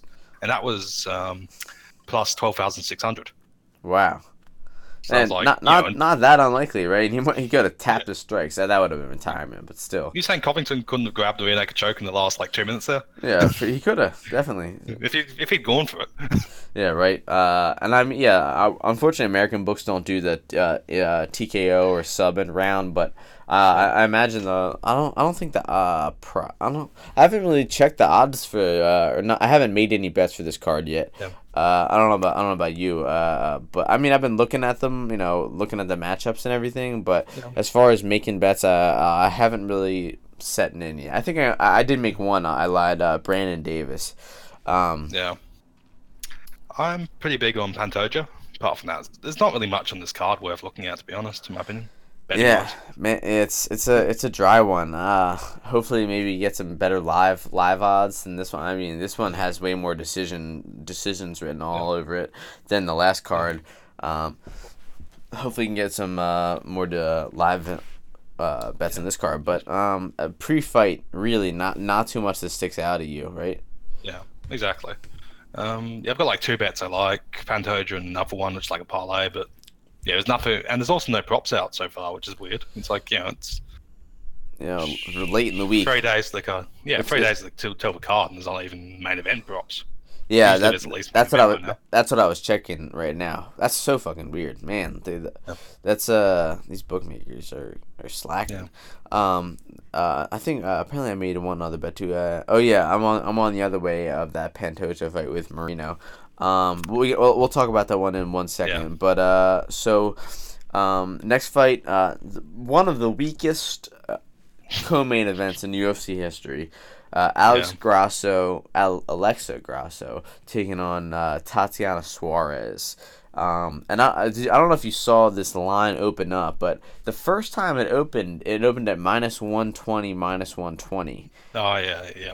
And then they pulled it's it. like what, -600 now? I think they pulled it and then they re-released it as I don't know, plus 260 for Grasso, and now she's up to plus 4 something, right? Yeah. I think last line I saw for Grasso was like plus 500. Like Best Fight Odds currently has her at plus 550 at one place. 475 on Dimes right now. But I mean, it's funny because for a while there was good value on Suarez, but now there's almost value on Grasso at plus 475 for a women's MMA fight. Yeah, I'll put half a unit on her, definitely, just because, I don't think Suarez is that good. Real shit. Like, what's Suarez really done? Yeah, to be minus 650? Are you kidding me? If you look at bestfightodds.com, you can get it. Yeah, that's what I'm on right now. Minus 725. That's how low she got? Yeah, that's the current lowest she is. Where are you seeing it? Bestfightodds.com. Oh yeah. Everybody. No, yeah. It's a really good sign. Yeah, no, I'm on it now. I use the site all the time, but I'm talking about where you see. Oh, the worst it got is minus 700. Yeah. Okay, yeah. I see that. I'm looking at the graph, and it does say minus 110, and then it jumps all the way up to minus 165 right away. Yeah, I was asleep like when the line hit, and I woke up and checked my phone, and I saw that minus 120 line. I laughed and I went back to bed. and should have bet it though. Yeah. It would have gotten voided anyway, I think, because like I said, I think they re-released him. Or Yeah, I could just probably. be crazy. But yeah, I mean, Torres Grasso just looks so underwhelming in the UFC. I thought that she fought at atom weight in the UFC, but I don't think I'm correct. Is that right? No, I think there's never been UFC atomweight. No, I but think Invicta maybe. Invicta maybe. yeah, that's what I'm talking about. But was she? I'm trying to think of if she was Give me a second. atom See if I weight. can pull the tab. Yeah, I'm looking too. Gross. Alexa Grasso. Doesn't seem to have. Strawweight. No, yeah, that's. Oh, yeah, sure, right, yeah. She's a small strawweight. I think she would definitely do better at but I mean she missed weight in her last fight. What the hell is that about? And I mean she beat random. Wasn't it period or maybe it was like period complications or something? It was against random. not Marcos. randomly, like randomly, not randomly. I think that's a fake excuse because what's her face made that excuse. The girl who was fighting Aspen Ladd said that, and I forget who it was. I want to say Angela Hill. Maybe somebody else though. Was saying I and every girl I know has made weight on their period before. You're making women look bad by using that as an excuse. You just didn't cut. But I mean that seems like a pretty legit excuse. Apparently not. I don't know enough about. Apparently not enough to women. Exactly. Yes. I mean, I think it's just a distinguishing between toughness. Like some girls want it more than the others. Yeah. True. So what's the next one after that? We got Jared Cannonier taking on Dominic Reyes. Kind of surprised at the line on this one. I mean, Reyes is definitely a better striker, but I mean, Cannonier still has some pretty surprise power shots, and being Reyes being minus 255, I don't know, might even be a little value in plus 215 Cannonier there. I'd ideally want to see Reyes win because I think he's got more chance of being like an actual prospect. Yeah, I mean, light heavyweight's just a dump at the moment. So if we can get somebody who actually can do something, I mean, why not? Yeah, definitely. Yeah, I think there's probably value on the value's probably on Cannonier's side at this point. Yeah, I mean, it's definitely dog or pass in this, but yeah. I don't know. I definitely see Reyes as the favorite, but just not minus 255. I want to see minus 175, minus 200, somewhere around there. But I mean, Cannonier, his knockout against Cyril Asker sucks, but that's one of the most vicious knockouts ever. Like that's Cyril Asker. Yeah, it's true. He's awful, but still, he just elbows his face in oblivion. Yeah. I guess it doesn't. And then I mean, his other knockout in the UFC is Nick Rahorik, whoever. I don't even remember that. But again with elbows. So I mean, dude's got pretty good ground and pound. But I wonder if Reyes has any grappling accolades. I'm pretty sure he's mostly striking. But yeah, blue belt in jiu-jitsu. So. And I mean, with how good he's been on the feet, Reyes, I would expect Cannonier to have a pretty good ground game plan. Yeah, but Cannonier's wrestling is not particularly good. Like, remember when Glover just picked him up and put him down, pretty much? Yeah, that's true. I mean, I think I would like to hold a little more faith in like his ability to game plan. If this is like your path to victory, like even if that's like your weakness, just work on it for 2 or 3 months and maybe you can get decent at it. But I think Cannonier needs a walk-off KO. That's pretty much that's his shot. Pretty much, if he doesn't get the big hit, I don't see how he wins. Yeah, that's true. It's gonna be hard to. I mean, dude's got pretty good chin, right? Let me see. And he only got knocked out once by Sean Jordan. And that was at heavyweight. Yeah. So, True. So going down, we got Diego Rivas taking on Guido Canetti. Rivas is 2-1 in the UFC. Lost to Alberto Quinones in his last fight, and Guido Canetti's he is 1-2 in the UFC. kind of struggled with activity big time. One fight in 2014, one fight in 2015, and took off all of 2016 and 17. Yep. And lost to Kyo Ho Kang by triangle in his last fight. I think Rivas just kills him here. I mean, Canetti's 38. He's like a trailblazer in Argentina, I guess. But I just don't think he's not really UFC quality. Whilst at least Rivas has been losing. Well, he lost to Quinones, but Quinones is good. He's a decent fighter. He lost to Benitez. Benitez is decent. Whilst Canetti's lost to Kyung Ho Kang, who is just not good. Yeah, by triangle too. It's like, who the fuck gets guards up these days? Yeah, honestly, like you got to be really out of it. Exactly. I mean, minus 155, Rivas might have some value though. It opened at minus 160 down to minus 150 now. So I mean, a little bit of action even came in Guido's way, which is surprising. But yeah, 38, man. That's an old age to be fighting, and especially with that problem with his activity. You got to think that he's gonna be slow and coming off a loss. So yeah, I mean, minus 155 Rivas sounds like some value in that. Yeah, definitely. I think that's one of the better bets on the card.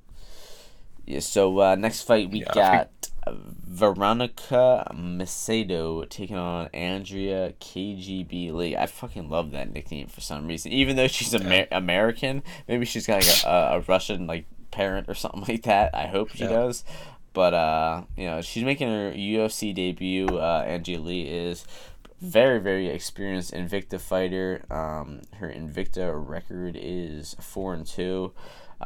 She's lost a little bit better fighters in Invicta like Roxanne Modafferi, but definitely some. I mean, that's obviously the most legit women's promotion in the world. Yep. So and then Veronica Macedo, I believe she lost her last UFC fight. Yep. Who was that against?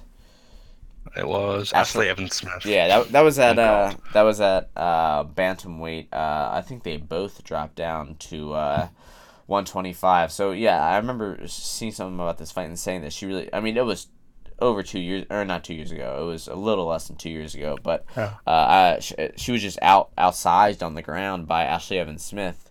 But I mean, Ashley Evans Smith dropped down to the same weight as her now. So I mean, I think she just struggles with her ground in general. I think Andrea Lee should win it pretty easily, but I know it's not really a fight. It's just kind of whatever. I think UFC is trying to push Lee into like the top 10 for flyweight, I guess, because they need to get somebody into women's flyweight. So Andrea Lee off a win or two would probably be the next title contender after Shevchenko, I guess. Yeah, for sure. I think minus 330 is kind of almost deserving in this. Only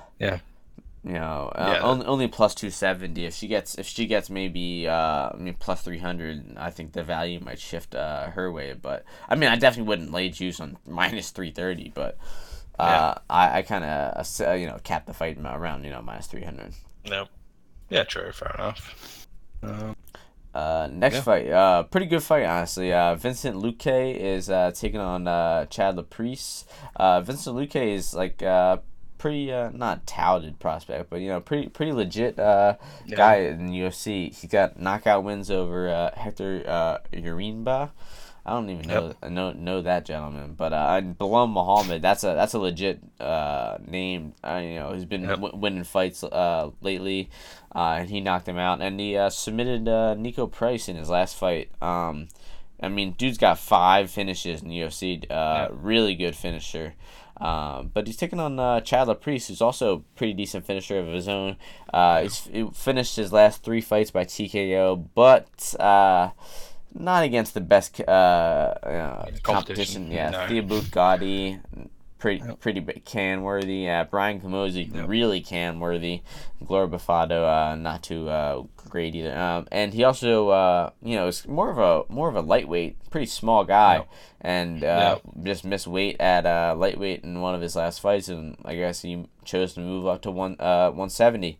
And he only missed weight once, and so the UFC doesn't usually make you move weight classes after you miss weight once, so it seemed like he kind of just gave up on the discipline of fighting at lightweight and decided to decided to move up to 170. So not good taking on Vincent Luque, who's pretty big 170, correct? Yep. Yeah, he's pretty big. Yeah, he's a bit sort of inconsistent. That's the issue with Vincent Luque. Occasionally, he just shits the bed. Yeah. Yeah, I think if Vincent Luque comes out looking like Vincent Luque can, he'll just destroy Laprise. He'll just finish Laprise inside 5 minutes. If Luque just decides to shit the bed, he'll shit the bed. Yeah, I mean, he kind of struggles with cardio. I mean, all of his wins coming in the first 1 or 2 rounds, and his 2 losses in the UFC coming by decision. Michael Graves, not the best competition, and way more legit against Leon Edwards, who we've seen start to streak in the UFC, racking up some pretty legit wins. Pretty interesting matchup. Luque around minus 210 last time I checked. 210. That's pretty accurate. Might be even a little bit. Might even be a little bit of value in it. Maybe just go by like no scorecard. I doubt actually no scorecard might be a little bit of value because his 3 TKOs in a row from the Priest, but. Yeah. We will see if they ever kind of shit competition. If they ever release the odds. Indeed.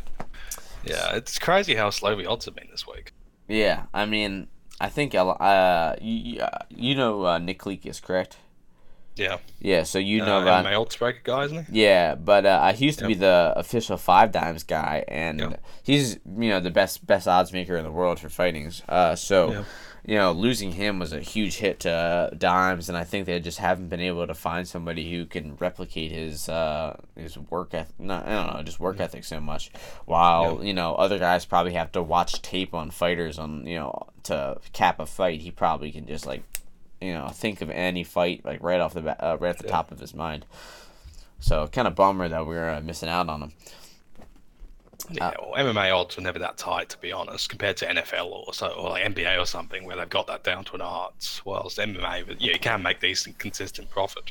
Yeah, I think one of the things that actually came up in I don't know if you heard about the United States legalizing gambling. Yeah, of course, yeah. So people were saying like the casual sports commentators and ESPN people and shit like that's gonna help the books because they're gonna be given the most basic advice ever. The guys who are good speakers and good TV personalities who only have a kind of rudimentary knowledge of the sport.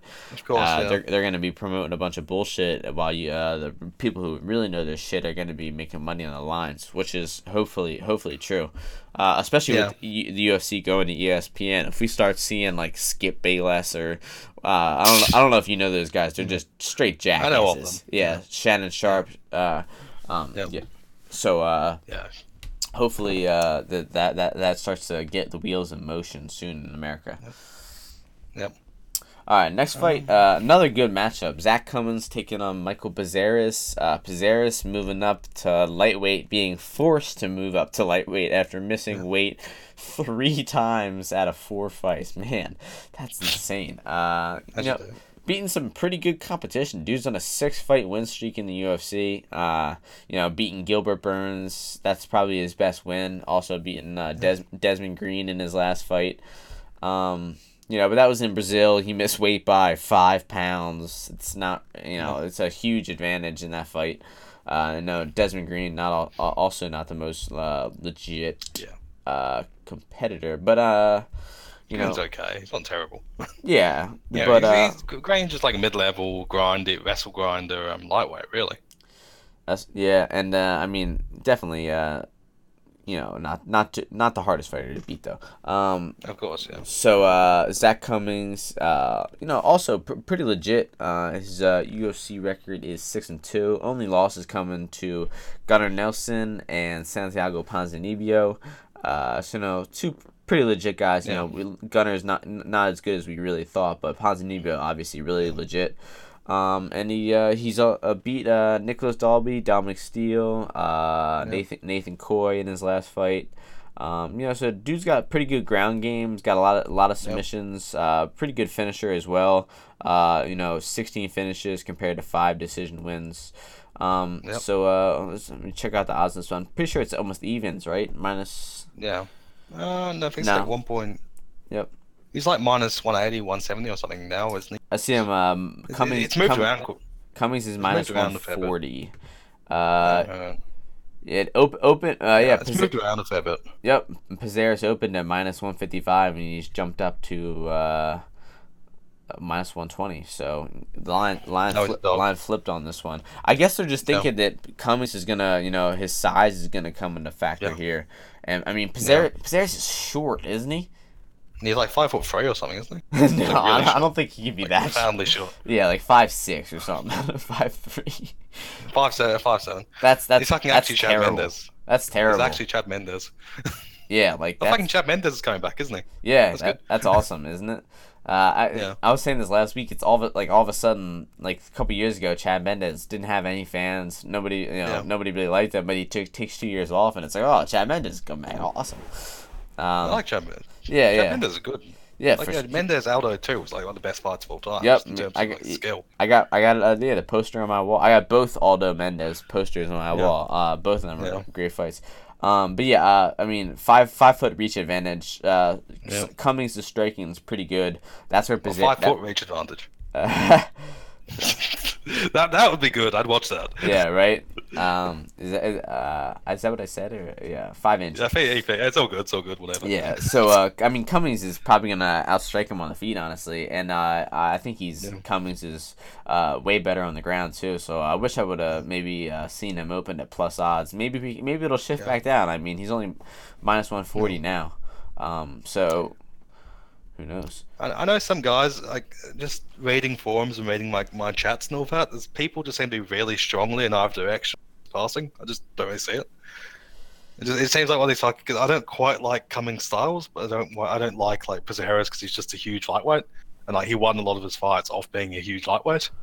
Yeah, but Cummings kind of struggles with weight too. I think he missed weight really recently, right? Second recent fight he missed weight. So if he misses weight again, I would bet the freaking house on him with the 6-0 record in the UFC this year.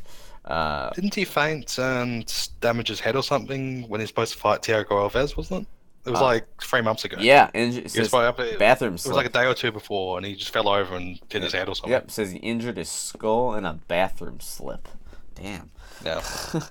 Coming back 5 months later. So good fight though. It should be interesting. Yeah, it should be good. I think one of the closest matchups on the card is this next one. Brandon Moreno taking on Alex Pantoja. Moreno's last fight was against Pettis. He was supposed to take on Ray Borg, but at UFC 223. But unfortunately, Adali had other plans. Yep. But I mean, before that loss to Pettis, Moreno was looking pretty good in the UFC. Came out of nowhere, was a huge dog against Luis Smolka, and choked him out in the first round. Yeah. And beat Ryan Benoit in a pretty close fight, split decision, and then ended up choking out Dustin Ortiz, who's very, very good wrestler. Super good on the ground, and he was able to choke him out. But Pettis was able to pretty much stuff his takedowns, outwork him, and outstrike him as well. So Moreno's ground game is really good, and I think that's where Pantoja's strong house is too as well. Yeah. But compared, the thing I think is going to be a factor in this fight is the way Alexander Pantoja handled Dustin Ortiz on the ground was pretty nonchalant. Like, he had his back for 4 minutes in the first or second round, I believe, and just couldn't sink in a choke. And I think he might have had it twice in the fight, the body triangle, full body triangle, and just couldn't sink in the choke, while Moreno in fact was. So I mean, you're kind of MMA math in it here, but I know. Pantoja's super good. Pantoja has beaten Moreno. He has what? On Ultimate Fighter. He beat him already? Yeah, he stopped him in Ultimate Fighter. Oh yeah, look at that. Round. Look at that. Insane. It's a rematch. Yeah. Oh yeah, so I guess my MMA math it didn't calculate right. Interesting. I didn't even know Moreno was on the Ultimate Fighter. That's insane. Yeah, he got knocked out in the first round, and it was funny because he got knocked out in the first round. He had before anybody else in the Ultimate Fighter had a fight for the UFC, because they were actually still in the house, and they just sort of took off. Yeah, right. Whilst the other guys in the Ultimate Fighter were just all stuck in the UFC. Yeah, he checked out. So this fight will be interesting. I didn't know about that rematch. Now I can see why the line is really close. So Pantoja's -125 and Marino's +105. I think it might have opened at even no. Marino actually opened as a dog. -170, so a lot of action has come in on the reverse way, on Pantoja's way. So seems like that rematch is going to be a pretty big factor in people's decision making for the line. I like Maestro Marino is he's like an opportunist at flyweight, which is the worst place to be an opportunist because people tend to do things correctly. Because he didn't sub he got the head kick or something on Ortiz when he grabbed the guillotine, I think. He didn't sub him cold. He just I think he was kind of club and sub. Yeah. It was like a huge head kick or something. He just came out. I think Ortiz was like was beating him fairly hardly. Then Ortiz got dropped and Reno just grabbed the guillotine or whatever it was. Interesting. I just think that Pantoja's got the grappling. He's definitely got better. He just does things correctly, which will stop Moreno picking up his opportunistic stuff. Yeah, that's true, and I mean he's way more technical in his just overall skill. I think like you said, Marino kind of just maybe snatches subs after he rocks people. But who knows? He might be able to rock Pantoja on the feet, because I don't think Pantoja's striking is too good, is it? It's not particularly great from memory. This should be a good fight. A lot of scrambles, lot of scrambles. I mean, flyweight fights are usually pretty exciting, honestly, from a technical standpoint. True. Next fight. Also, Moreno's cardio isn't great for flyweight. Yeah, he really struggled. He just died after the second round. That's true, but that one was in Mexico City, so it's hard to hold him accountable for that. But I know, definitely know what you mean. He really. I mean, it's not like he didn't know about the elevation. He's Mexican. He's born in Mexico City, wasn't he? Yeah. Man, that would be even worse. That'd be no excuse. No, born in Tijuana. Yeah. Still, he is Mexican. But I guarantee you, he must have done his camp at elevation. Like nobody else would have. I bet you the business in Mexico City is incredible when the UFC comes to town, because like 24 people are going to be renting out like properties and on the 8800 elevation. But I don't think they really go. I don't think they're planning on going back there because it's so like particular. They have decent cards there, and I think it sells out pretty well. They'll probably put another fight night there, and they'll probably put Yair Rodriguez on it, but that's done. Yeah, right. Too late. Exactly. Too late. Who else have the Mexican fighters? They have a good amount. Yeah, they could fill up a card. They just need a headliner. But honestly, you don't even need a Mexican headliner. You get a headline with just a good fight and a bunch of Mexican fighters in the card and just get it started. If they did like Gastelum versus the winner of Romero Whittaker, that wouldn't be bad. That'd be a decent Mexican pay-per-view. Yeah, that's true. Or I honestly think that if Wonderboy beats Till, we might see Gastelum versus Wonderboy for middleweight title shot. Really? You think? Like, you think? I don't think middleweight is razor thin. Nah, I think we might see a Gastelum Weidman rematch or something. I don't know. I'd like to see Weidman get one more win. Weidman's just like not doing anything anymore. Yeah. Why does Weidman take that fight again? I feel like that fight goes roughly the same way. Like I don't see why Gastelum takes it, because Gastelum is probably going to lose against Weidman the second time. Yeah, I think Gastelum's gone much better. Well, I don't know. I mean, he did. And Gastelum didn't look bad in that fight. He was stuffing a lot of takedowns in it. He really made him work, and he also rocked the shit out of him in the first round. Like blasted him with that left. But I don't know. It'd be hard for them to take the rematch, especially because the fight only happened 10 months ago. But man, middleweight is dead as doorknobs right now. I feel like honestly, if I'm Wonderboy, like Weidman doesn't seem fighting, and if he beats Till, he knows he's not going to get because he's Wonderboy. It's not going to happen anytime soon.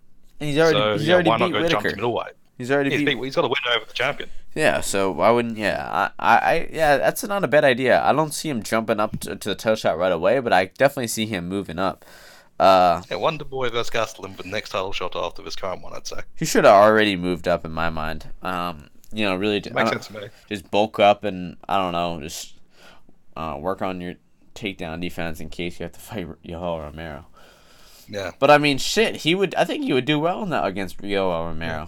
Like you just gotta, keeping him at distance. I don't know, it might be hard to avoid the takedown, but but Yoel Romero gasses anyway. You leave Yoel Romero gas. That's true, and I mean he's been winning more fights lately by just knocking people out on the feet or some shit like that, as opposed to wrestling fucking them or something.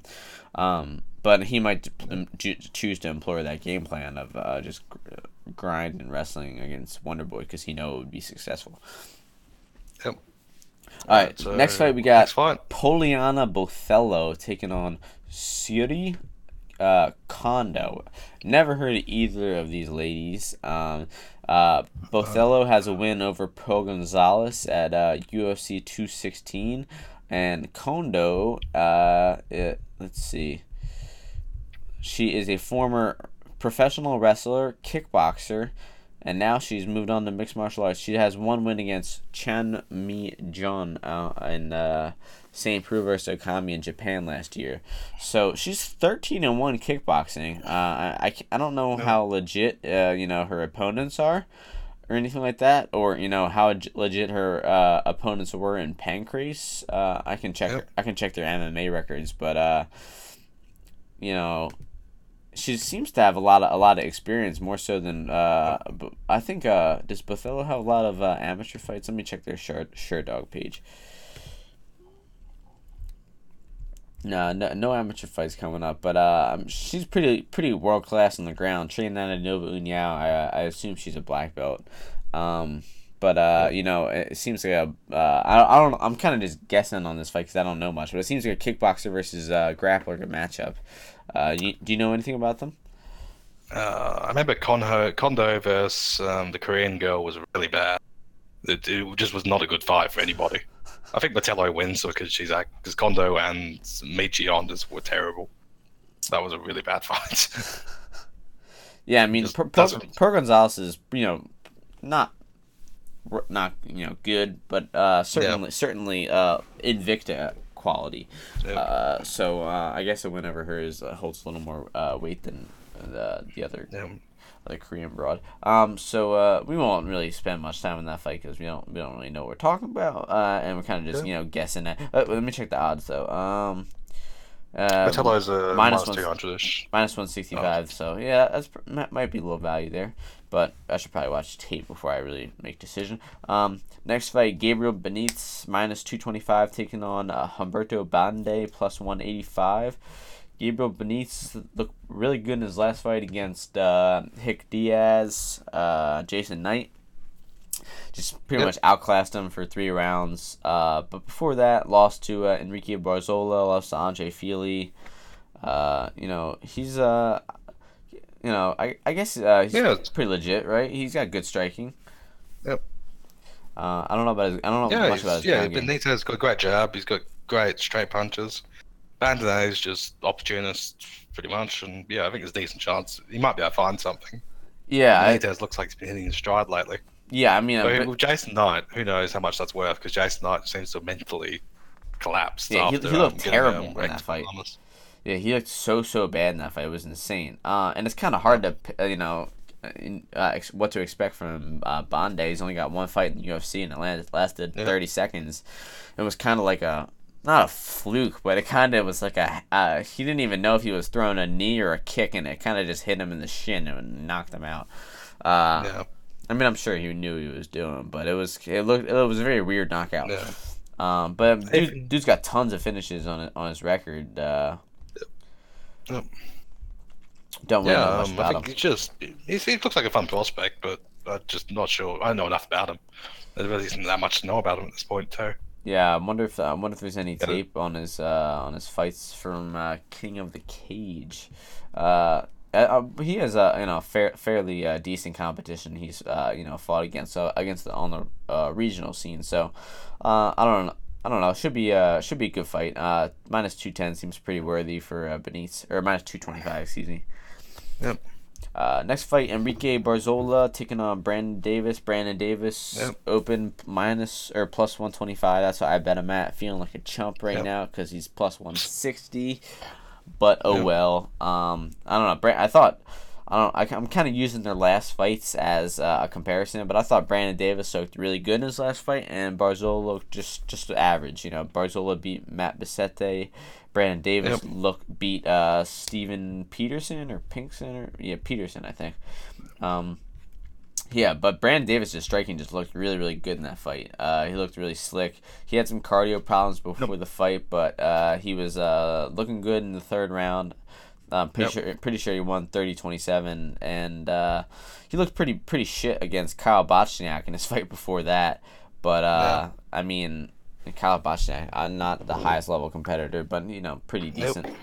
But that's kind of a bad loss. But Barzola, not perfect. He hasn't fought too high competition like Chris Avila.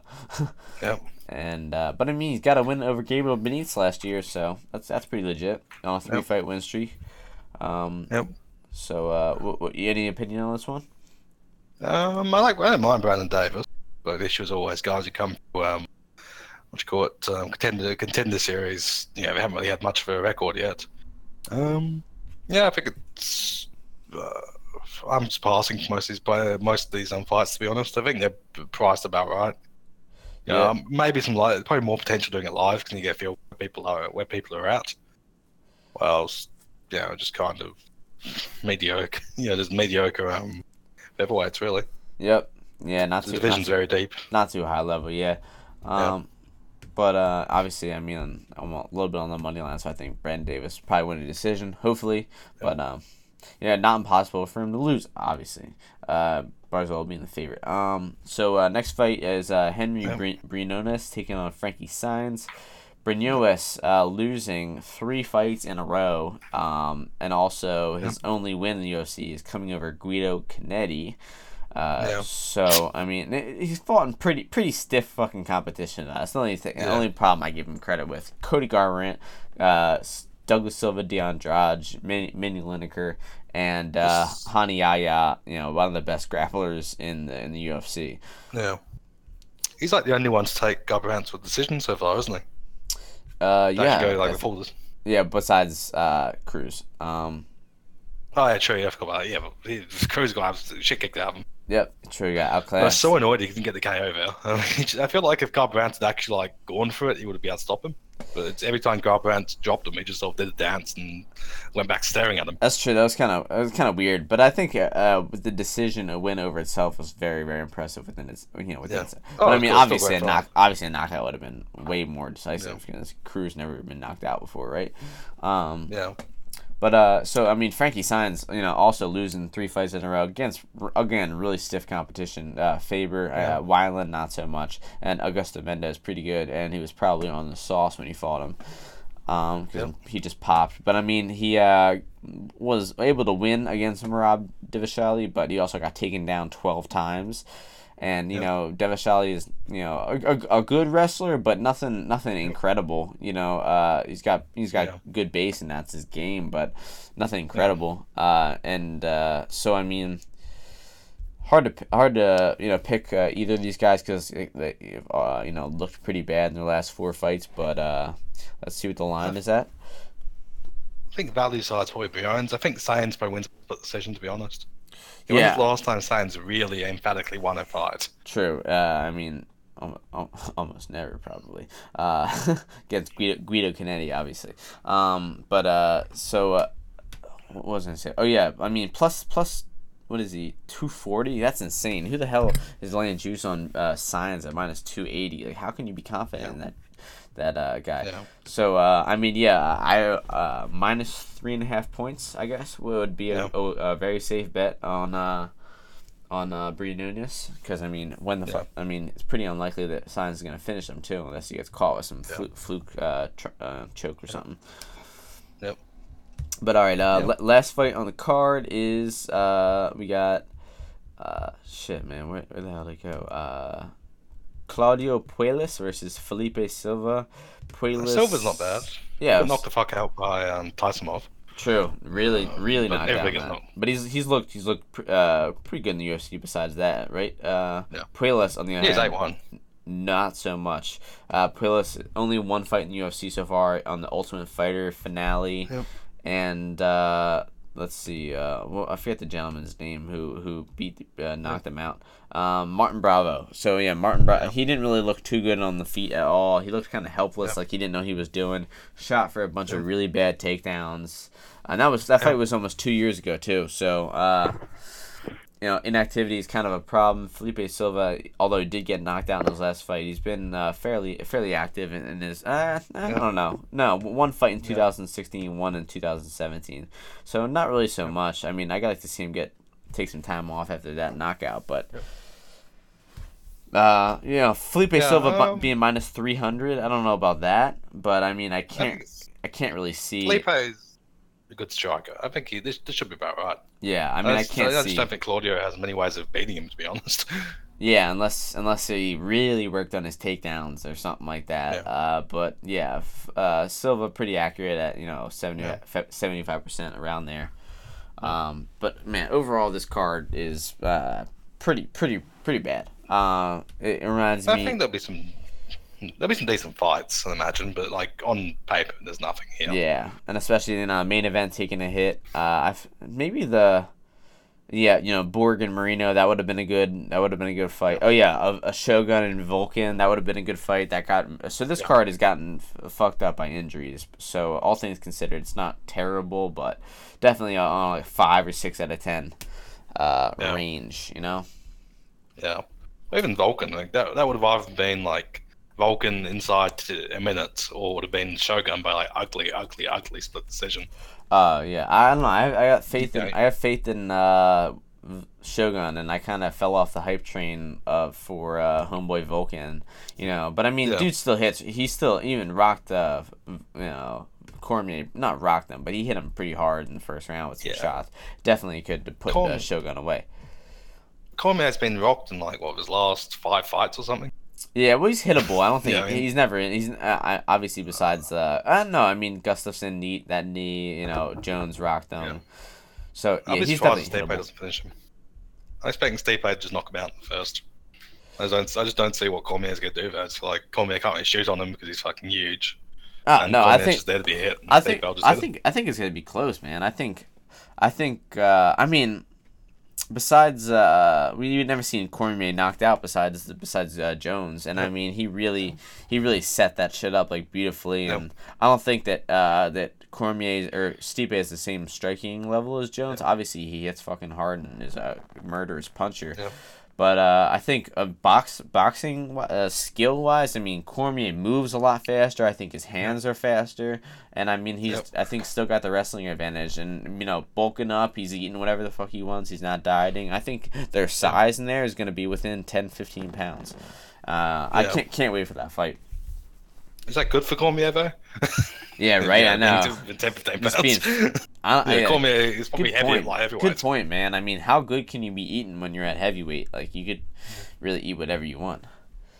I mean, Cormier, if he was like skinny, if he was like jacked, could probably make like middleweight. Like, probably like a big. Is Cormier bigger than Luke Rockhold? Like, actually, physically? I mean, I think he. Luke Rockhold's a huge dude. I think Cormier is only like 5'11", 6 foot maybe. Yeah. So I mean, exactly. Rockhold's like 3 inches taller, and I bet you they weigh around the same though out of camp. Exactly, yeah. I mean, maybe Cormier outweighs him a little bit now because he's going up, but shit, man. Yeah. It's gonna, and I mean, I'm scared for DC because if he loses, it's gonna be hard to drop back down to start cutting that weight again, and go back to fighting Gustafsson again. It's gonna be hard to get that motivation up. But so I'm definitely cheering for DC in this one. I think he retires either way, to be honest. I think if he wins, he retires, and that no. Yeah, I don't know. I think he's got 2 more left. 2 more? Unless he gets a Jones trilogy, I just don't see why what's left for DC. Yeah, if he beats Stipe, he sort of just ticks the box saying he's one of the top 5 guys of all time, or top 10 guys of all time, and he can move on. Yeah, short of being able to actually beat Jones, his legacy's kind of set. That's true, but I mean, I think he would. I think he would take another Jones fight, right? Of course he would. Like, will Jones be back? Will he be offered it? I don't really want to see it. Yeah. I think Jones is sort of showing he's better, kind of. Definitely, yeah. Right, he's had his chance. I don't know, but I mean, Yeah. Cormier looked pretty good. He might have won the first 2 rounds, before getting caught. But who the fuck cares when he was setting up the shit the entire time, I had Cormier, I think 1-1. I think I had like 1-1 coming into the third. Yeah, Cormier was actually looking competitive there. I was surprised that it was a fucking head kick knockout because I mean, John Jones' striking is like his striking power is like pretty weak. Yeah, I know, but I mean, that was just because Cormier leaned into it. yeah, that's true. He just timed it wrong. Yeah. But that's Same as that's Emmett that's the as well. beauty of the setup, though. He was expecting it to the body and lean, and Yeah. so we've been talking for 2 hours. You got time to stick around for like a couple more minutes talking about these awards, or do you got to go? I got an extra 10 minutes or so if you're down to anything Yep. you want to pick out. Yep, for sure. So they released the Fighters Only magazine World MMA Awards a couple days ago, and we're just gonna go through the. You can try to pull these up on your screen, and I've got the list here. oh, you got them, nice. So the Fighter of the Year, we got Bader, Dos Anjos, Whitaker, Mighty Mouse, or Holloway. I got Holloway. I got Whittaker, but Holloway, Whittaker about the same to me. Yeah, I mean Whitaker. Yeah, Ryan Bader obviously should as win it. 'Cause impressive. Ryan Bader's a fucking man, and I still feel bad Ryan Bader never got a title shot in the UFC. And Yeah, they shouldn't have let him He is go. good. He's Yeah. very good. Yeah, I mean we didn't get to talk about Bellator much really, but I mean he starched King Mo this weekend. All right, so the next one is Female Fighter of the Year. We got the options are Julia Budd, Andrea Lee, some Hawaiian girl whose name is too long to pronounce, Chris Cyborg, and Rose Namajunas. That's pretty easy. Yeah. Rose all day. Yep, Thug Rose. I mean, Cyborg had a good year, obviously, but her level of competition is just nowhere near. Yeah. And Namajunas knocking out Waterson and then knocking out Joanna. Did she Just sub? incredible. Yeah, it was a good year. Yeah, you're right. She did choke her out. Yeah. I Breakthrough. think it was off a head kick, wasn't it? She head kicked eventually got to naked, I think. she blasted her with the head kick. Yeah, Yeah. Breakthrough Fighter of the Year, Martin Nguyen. Don't even know who that is. Vulcan Ozdemir. One F. He was like one okay. FC dude. He won like 2 titles in 1 year. Oh, really nice. Yeah, he might be it. Ortega, Darren Till, and Ngannou. I think like Darren Till in terms of like public image, I guess, like in terms of like breakthrough. Yeah, that's I'd true. probably say I'd say like Darren Till because like I feel like Vulcan, or the other 3, I just don't feel like will have that much staying power. Yeah, I keep feeling like Brian Ortega they is would- one day just gonna like lose 500 because he just doesn't have much technique. He has technique, but he just doesn't fight properly. I don't know. Vulcan I is- really like Ortega. I mean, I think fight wise, I think he would be the winner just because he's had I think he had 3 fights within the year that were just insane. That was was that before the Frankie Edgar fight though? Because this is for 2017. Yeah, it was. So, but I'm including Guida. Oh no, that was the year before. But Moise Kano come back. That was a crazy fight, and then I just outclassed Cub Swanson. So 2 good performances, but I wouldn't say the breakthrough of the year. Yeah. But yeah, so Darren I think- Till is more so in that aspect. Yeah. International Fight of the Year: Vulcan, Martin Nguyen, Darren Till, Whitaker, and Usman. I guess you got to go Whitaker, right? Yeah, no shit, Whitaker all day. Yep. Fight of the Year. All right, I got a bone to pick with this shit. They don't even have the Fight of the Year on this list. They got Whitaker versus Romero. That was how.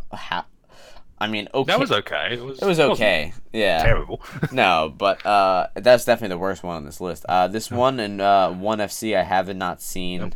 Eddie Alvarez, Justin Gaethje, incredible fight. Justin Gaethje, Michael Johnson, incredible fight. Eddie Alvarez and Dustin Poirier, okay fight, but I cannot call it Fight of the Year with it being a no contest. You know what fight I'm talking about, which is Fight of the Year, right? What, back to Calkins? No. Nah. There was a bunch of good fights last year, honestly. Yancy Medeiros versus Alex Oliveira. That was a good fight. I just felt like it was a bit sloppy, even though That's what I love about it. I think Gaethje Johnson was sloppy, and I don't know, that was pretty technical.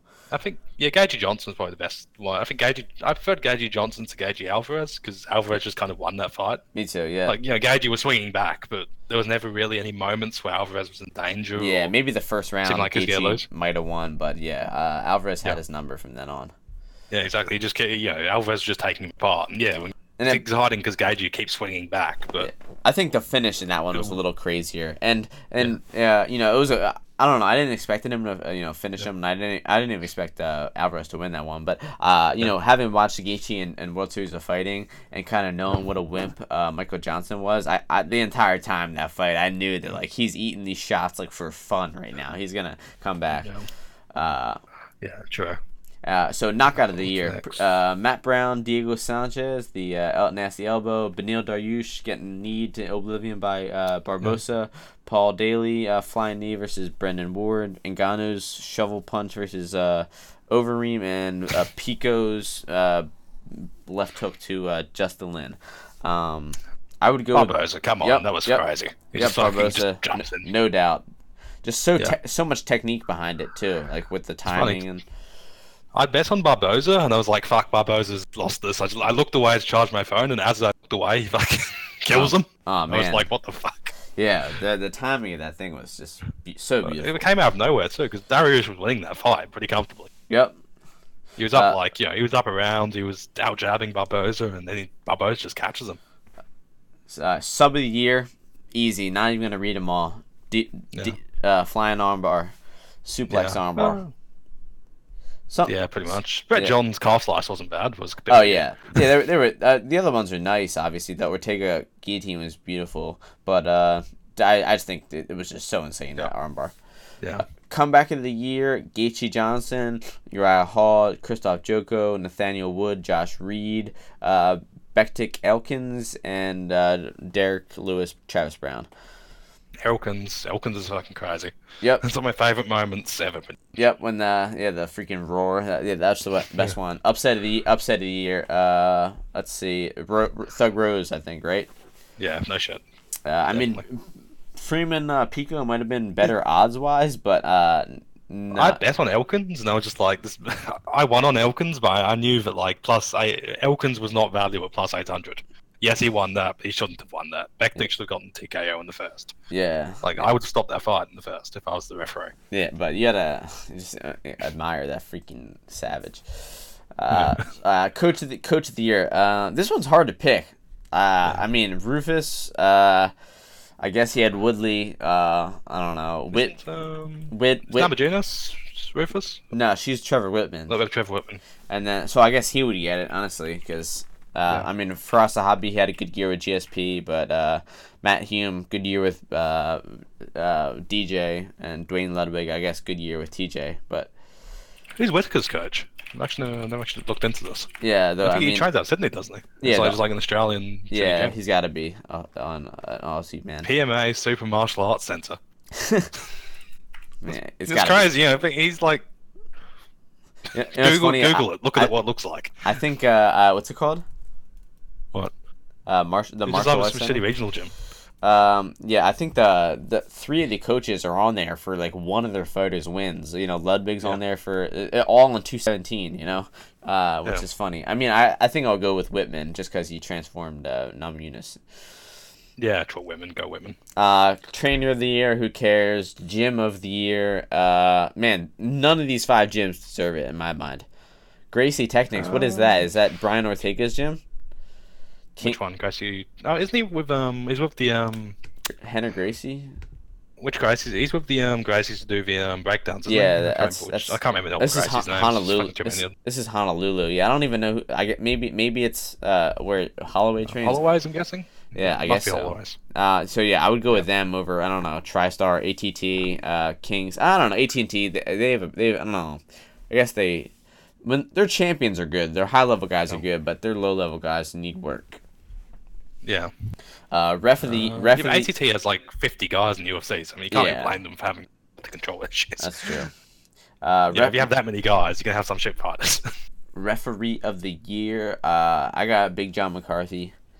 I like it. I just like Herb Dean because I've met Herb Dean and I like Herb Dean. That's all my entire criteria. Yeah, he's a little inconsistent, but with the early stoppages. But I think he's still very good. I heard what you call it? Lee versus what's his name? Yeah, the guy got choked. The rear neck choke. Chiesa.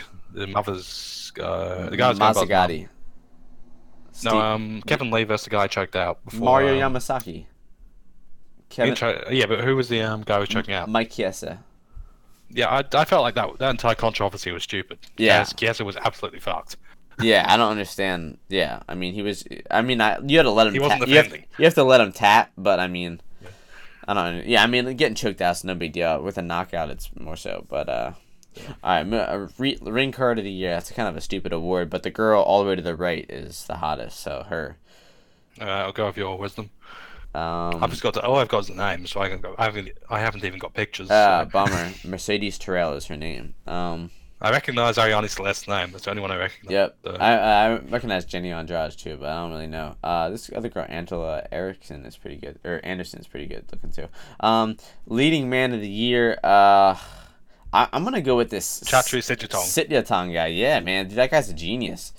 Freaking Dana White hasn't done shit in forever, and this guy is again promotion of the year, ONE FC, man. Like those guys are really transforming shit over there. They added the kickboxing, they added Muay Thai, they added grappling matches, they're doing super fights, and they got that shit figured out. Personality. Charles Sutton every year. Charles Sutton every year. I was gonna go DC in this one. I really like DC. Coming as a commentator, I really like him. Yeah. Imagine Charles Sutton been doing commentary of Bellator? Yeah, definitely. I feel like he's doing. I like watching his just videos talking about fights. He makes like 1 minute Instagram videos. Yeah, exactly. Yeah, John Anik. Imagine voting for John Anik. LOL. or Rogan. Like, come on. Analyst of the year. Oh God. Jimmy Smith, I guess. Yep, I guess so. Pat Miletich knows who he's talking about. Yeah, so does Brian Stan. I'm kind of pissed he was gone. I really like Brian Stan. But MMA programming, I'm gonna go with MMA Hour, I guess. I'd say UFC Embedded. Yeah, the Embedded's always good. Yeah, that's true. I skipped it for this last pay-per-view though. Did you? I did too, but like if I can be fuck watching, then they tend to be consistent. Yeah, that's true. Yeah, interesting stuff. MMA media, I guess. MMA fighting. I say Bloody Elbow. MMA fighting just. Bloody Elbow tends to have the best opinions, if you get what I mean. MMA fighting they have good coverage. Yeah, that's true. They have like the Bloody most. Elbow tends to have the best. Best articles, definitely. Yeah. Yeah. And journalist, I'm going with Kareem Zidane. He did all the Russian stuff. He's like on the Dagestan. Yeah, man. He's deep into that stuff. It's pretty cool. Minderhall is good too. I mean, I like all these guys except for John Morgan. Akamoto's kind of mainstream with ESPN, but he's still pretty legit. And equipment of the year, that's a stupid award. Reebok. Just kidding. Tap out every year. Is that it? That's not even an option, is it? It's always an option in my heart. Oh, there you go. That's funny. I chose Hayabusa just because I like their shit the best. All right. And yeah, I guess that'll be all. I don't think there's any worthy stories you want to bring up in the past week, right? Let me think. Pretty much. Yair's pretty much the only big one. Oh yeah, Yair Rodriguez getting cut because he turned down the fight. So what do you think about that? Do you think it's okay for him to turn down the fight? I think it is. I think people turn down fights all the time. All the time for various reasons. But I just don't get what the UFC was doing, putting him in there with Frank Yeager, Magomed Sharipov. Just give him an easy top 15 kickboxing match. So you don't waste both your prospects. And especially, I mean, they already fucking mismatched him against Frank Yeager. I don't understand why. Like, just give the guy. You put the resources and push behind him. Just do something with it. Don't just kill it for no reason. Yeah, I mean, really, really bonehead thinking there. I gotta think that Bellator is probably gonna scoop him up right away and make I don't know, Gaston Bolaños versus him. That'd be incredible. You know who that is? The spinning elbow guy, right? Which one? The guy who knocked out Zahabi's brother, or? No, he's in Bellator. He's a former Muay Thai fighter, but he had a spinning back kick or a spinning back elbow knockout. His name is Gaston Bolaños. Yep. And he in Muay Thai he had like multiple spinning elbow back knockouts, and he ended up getting him in the UFC. Or Bellator. Poirier Alvarez, that got officially announced. Thank God, took long enough. Yep.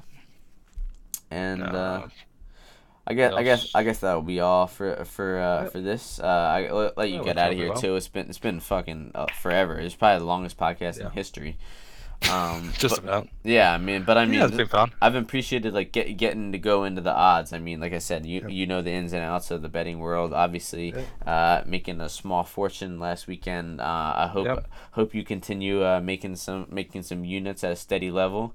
And thanks a lot for coming on, man. Definitely. 14 hours is nothing. We just gotta plan it out ahead of time, and we can accomplish it. Yeah, it's fine. Thanks for having me, man. Yeah. Mind if I just plug for my tipping site? Give me a second. Yeah, no problem. It's MMA.tips/Gugabo. Stick it in the description, I guess. Yeah. Well, say it one more time. I'll just link it to you. www.betmma.tips/Gugabo. Easy enough. Nice, man. Yeah, 25% ROI, $14 an event. Works out pretty well. I'm sure my subscribers would be happy to recommend me.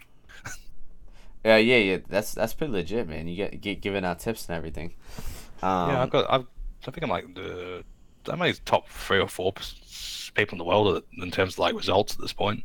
Damn. ROI over the amount of bets I've done. Yeah, I'll definitely link it in the tweet. So once again, I want to thank my guest Gugabe for coming on. Thanks for joining me. Hope to have you back on the podcast soon.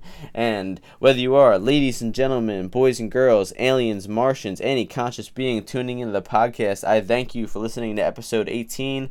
Hope you enjoy UFC Chile, and I'll catch you before UFC Liverpool next week. Peace.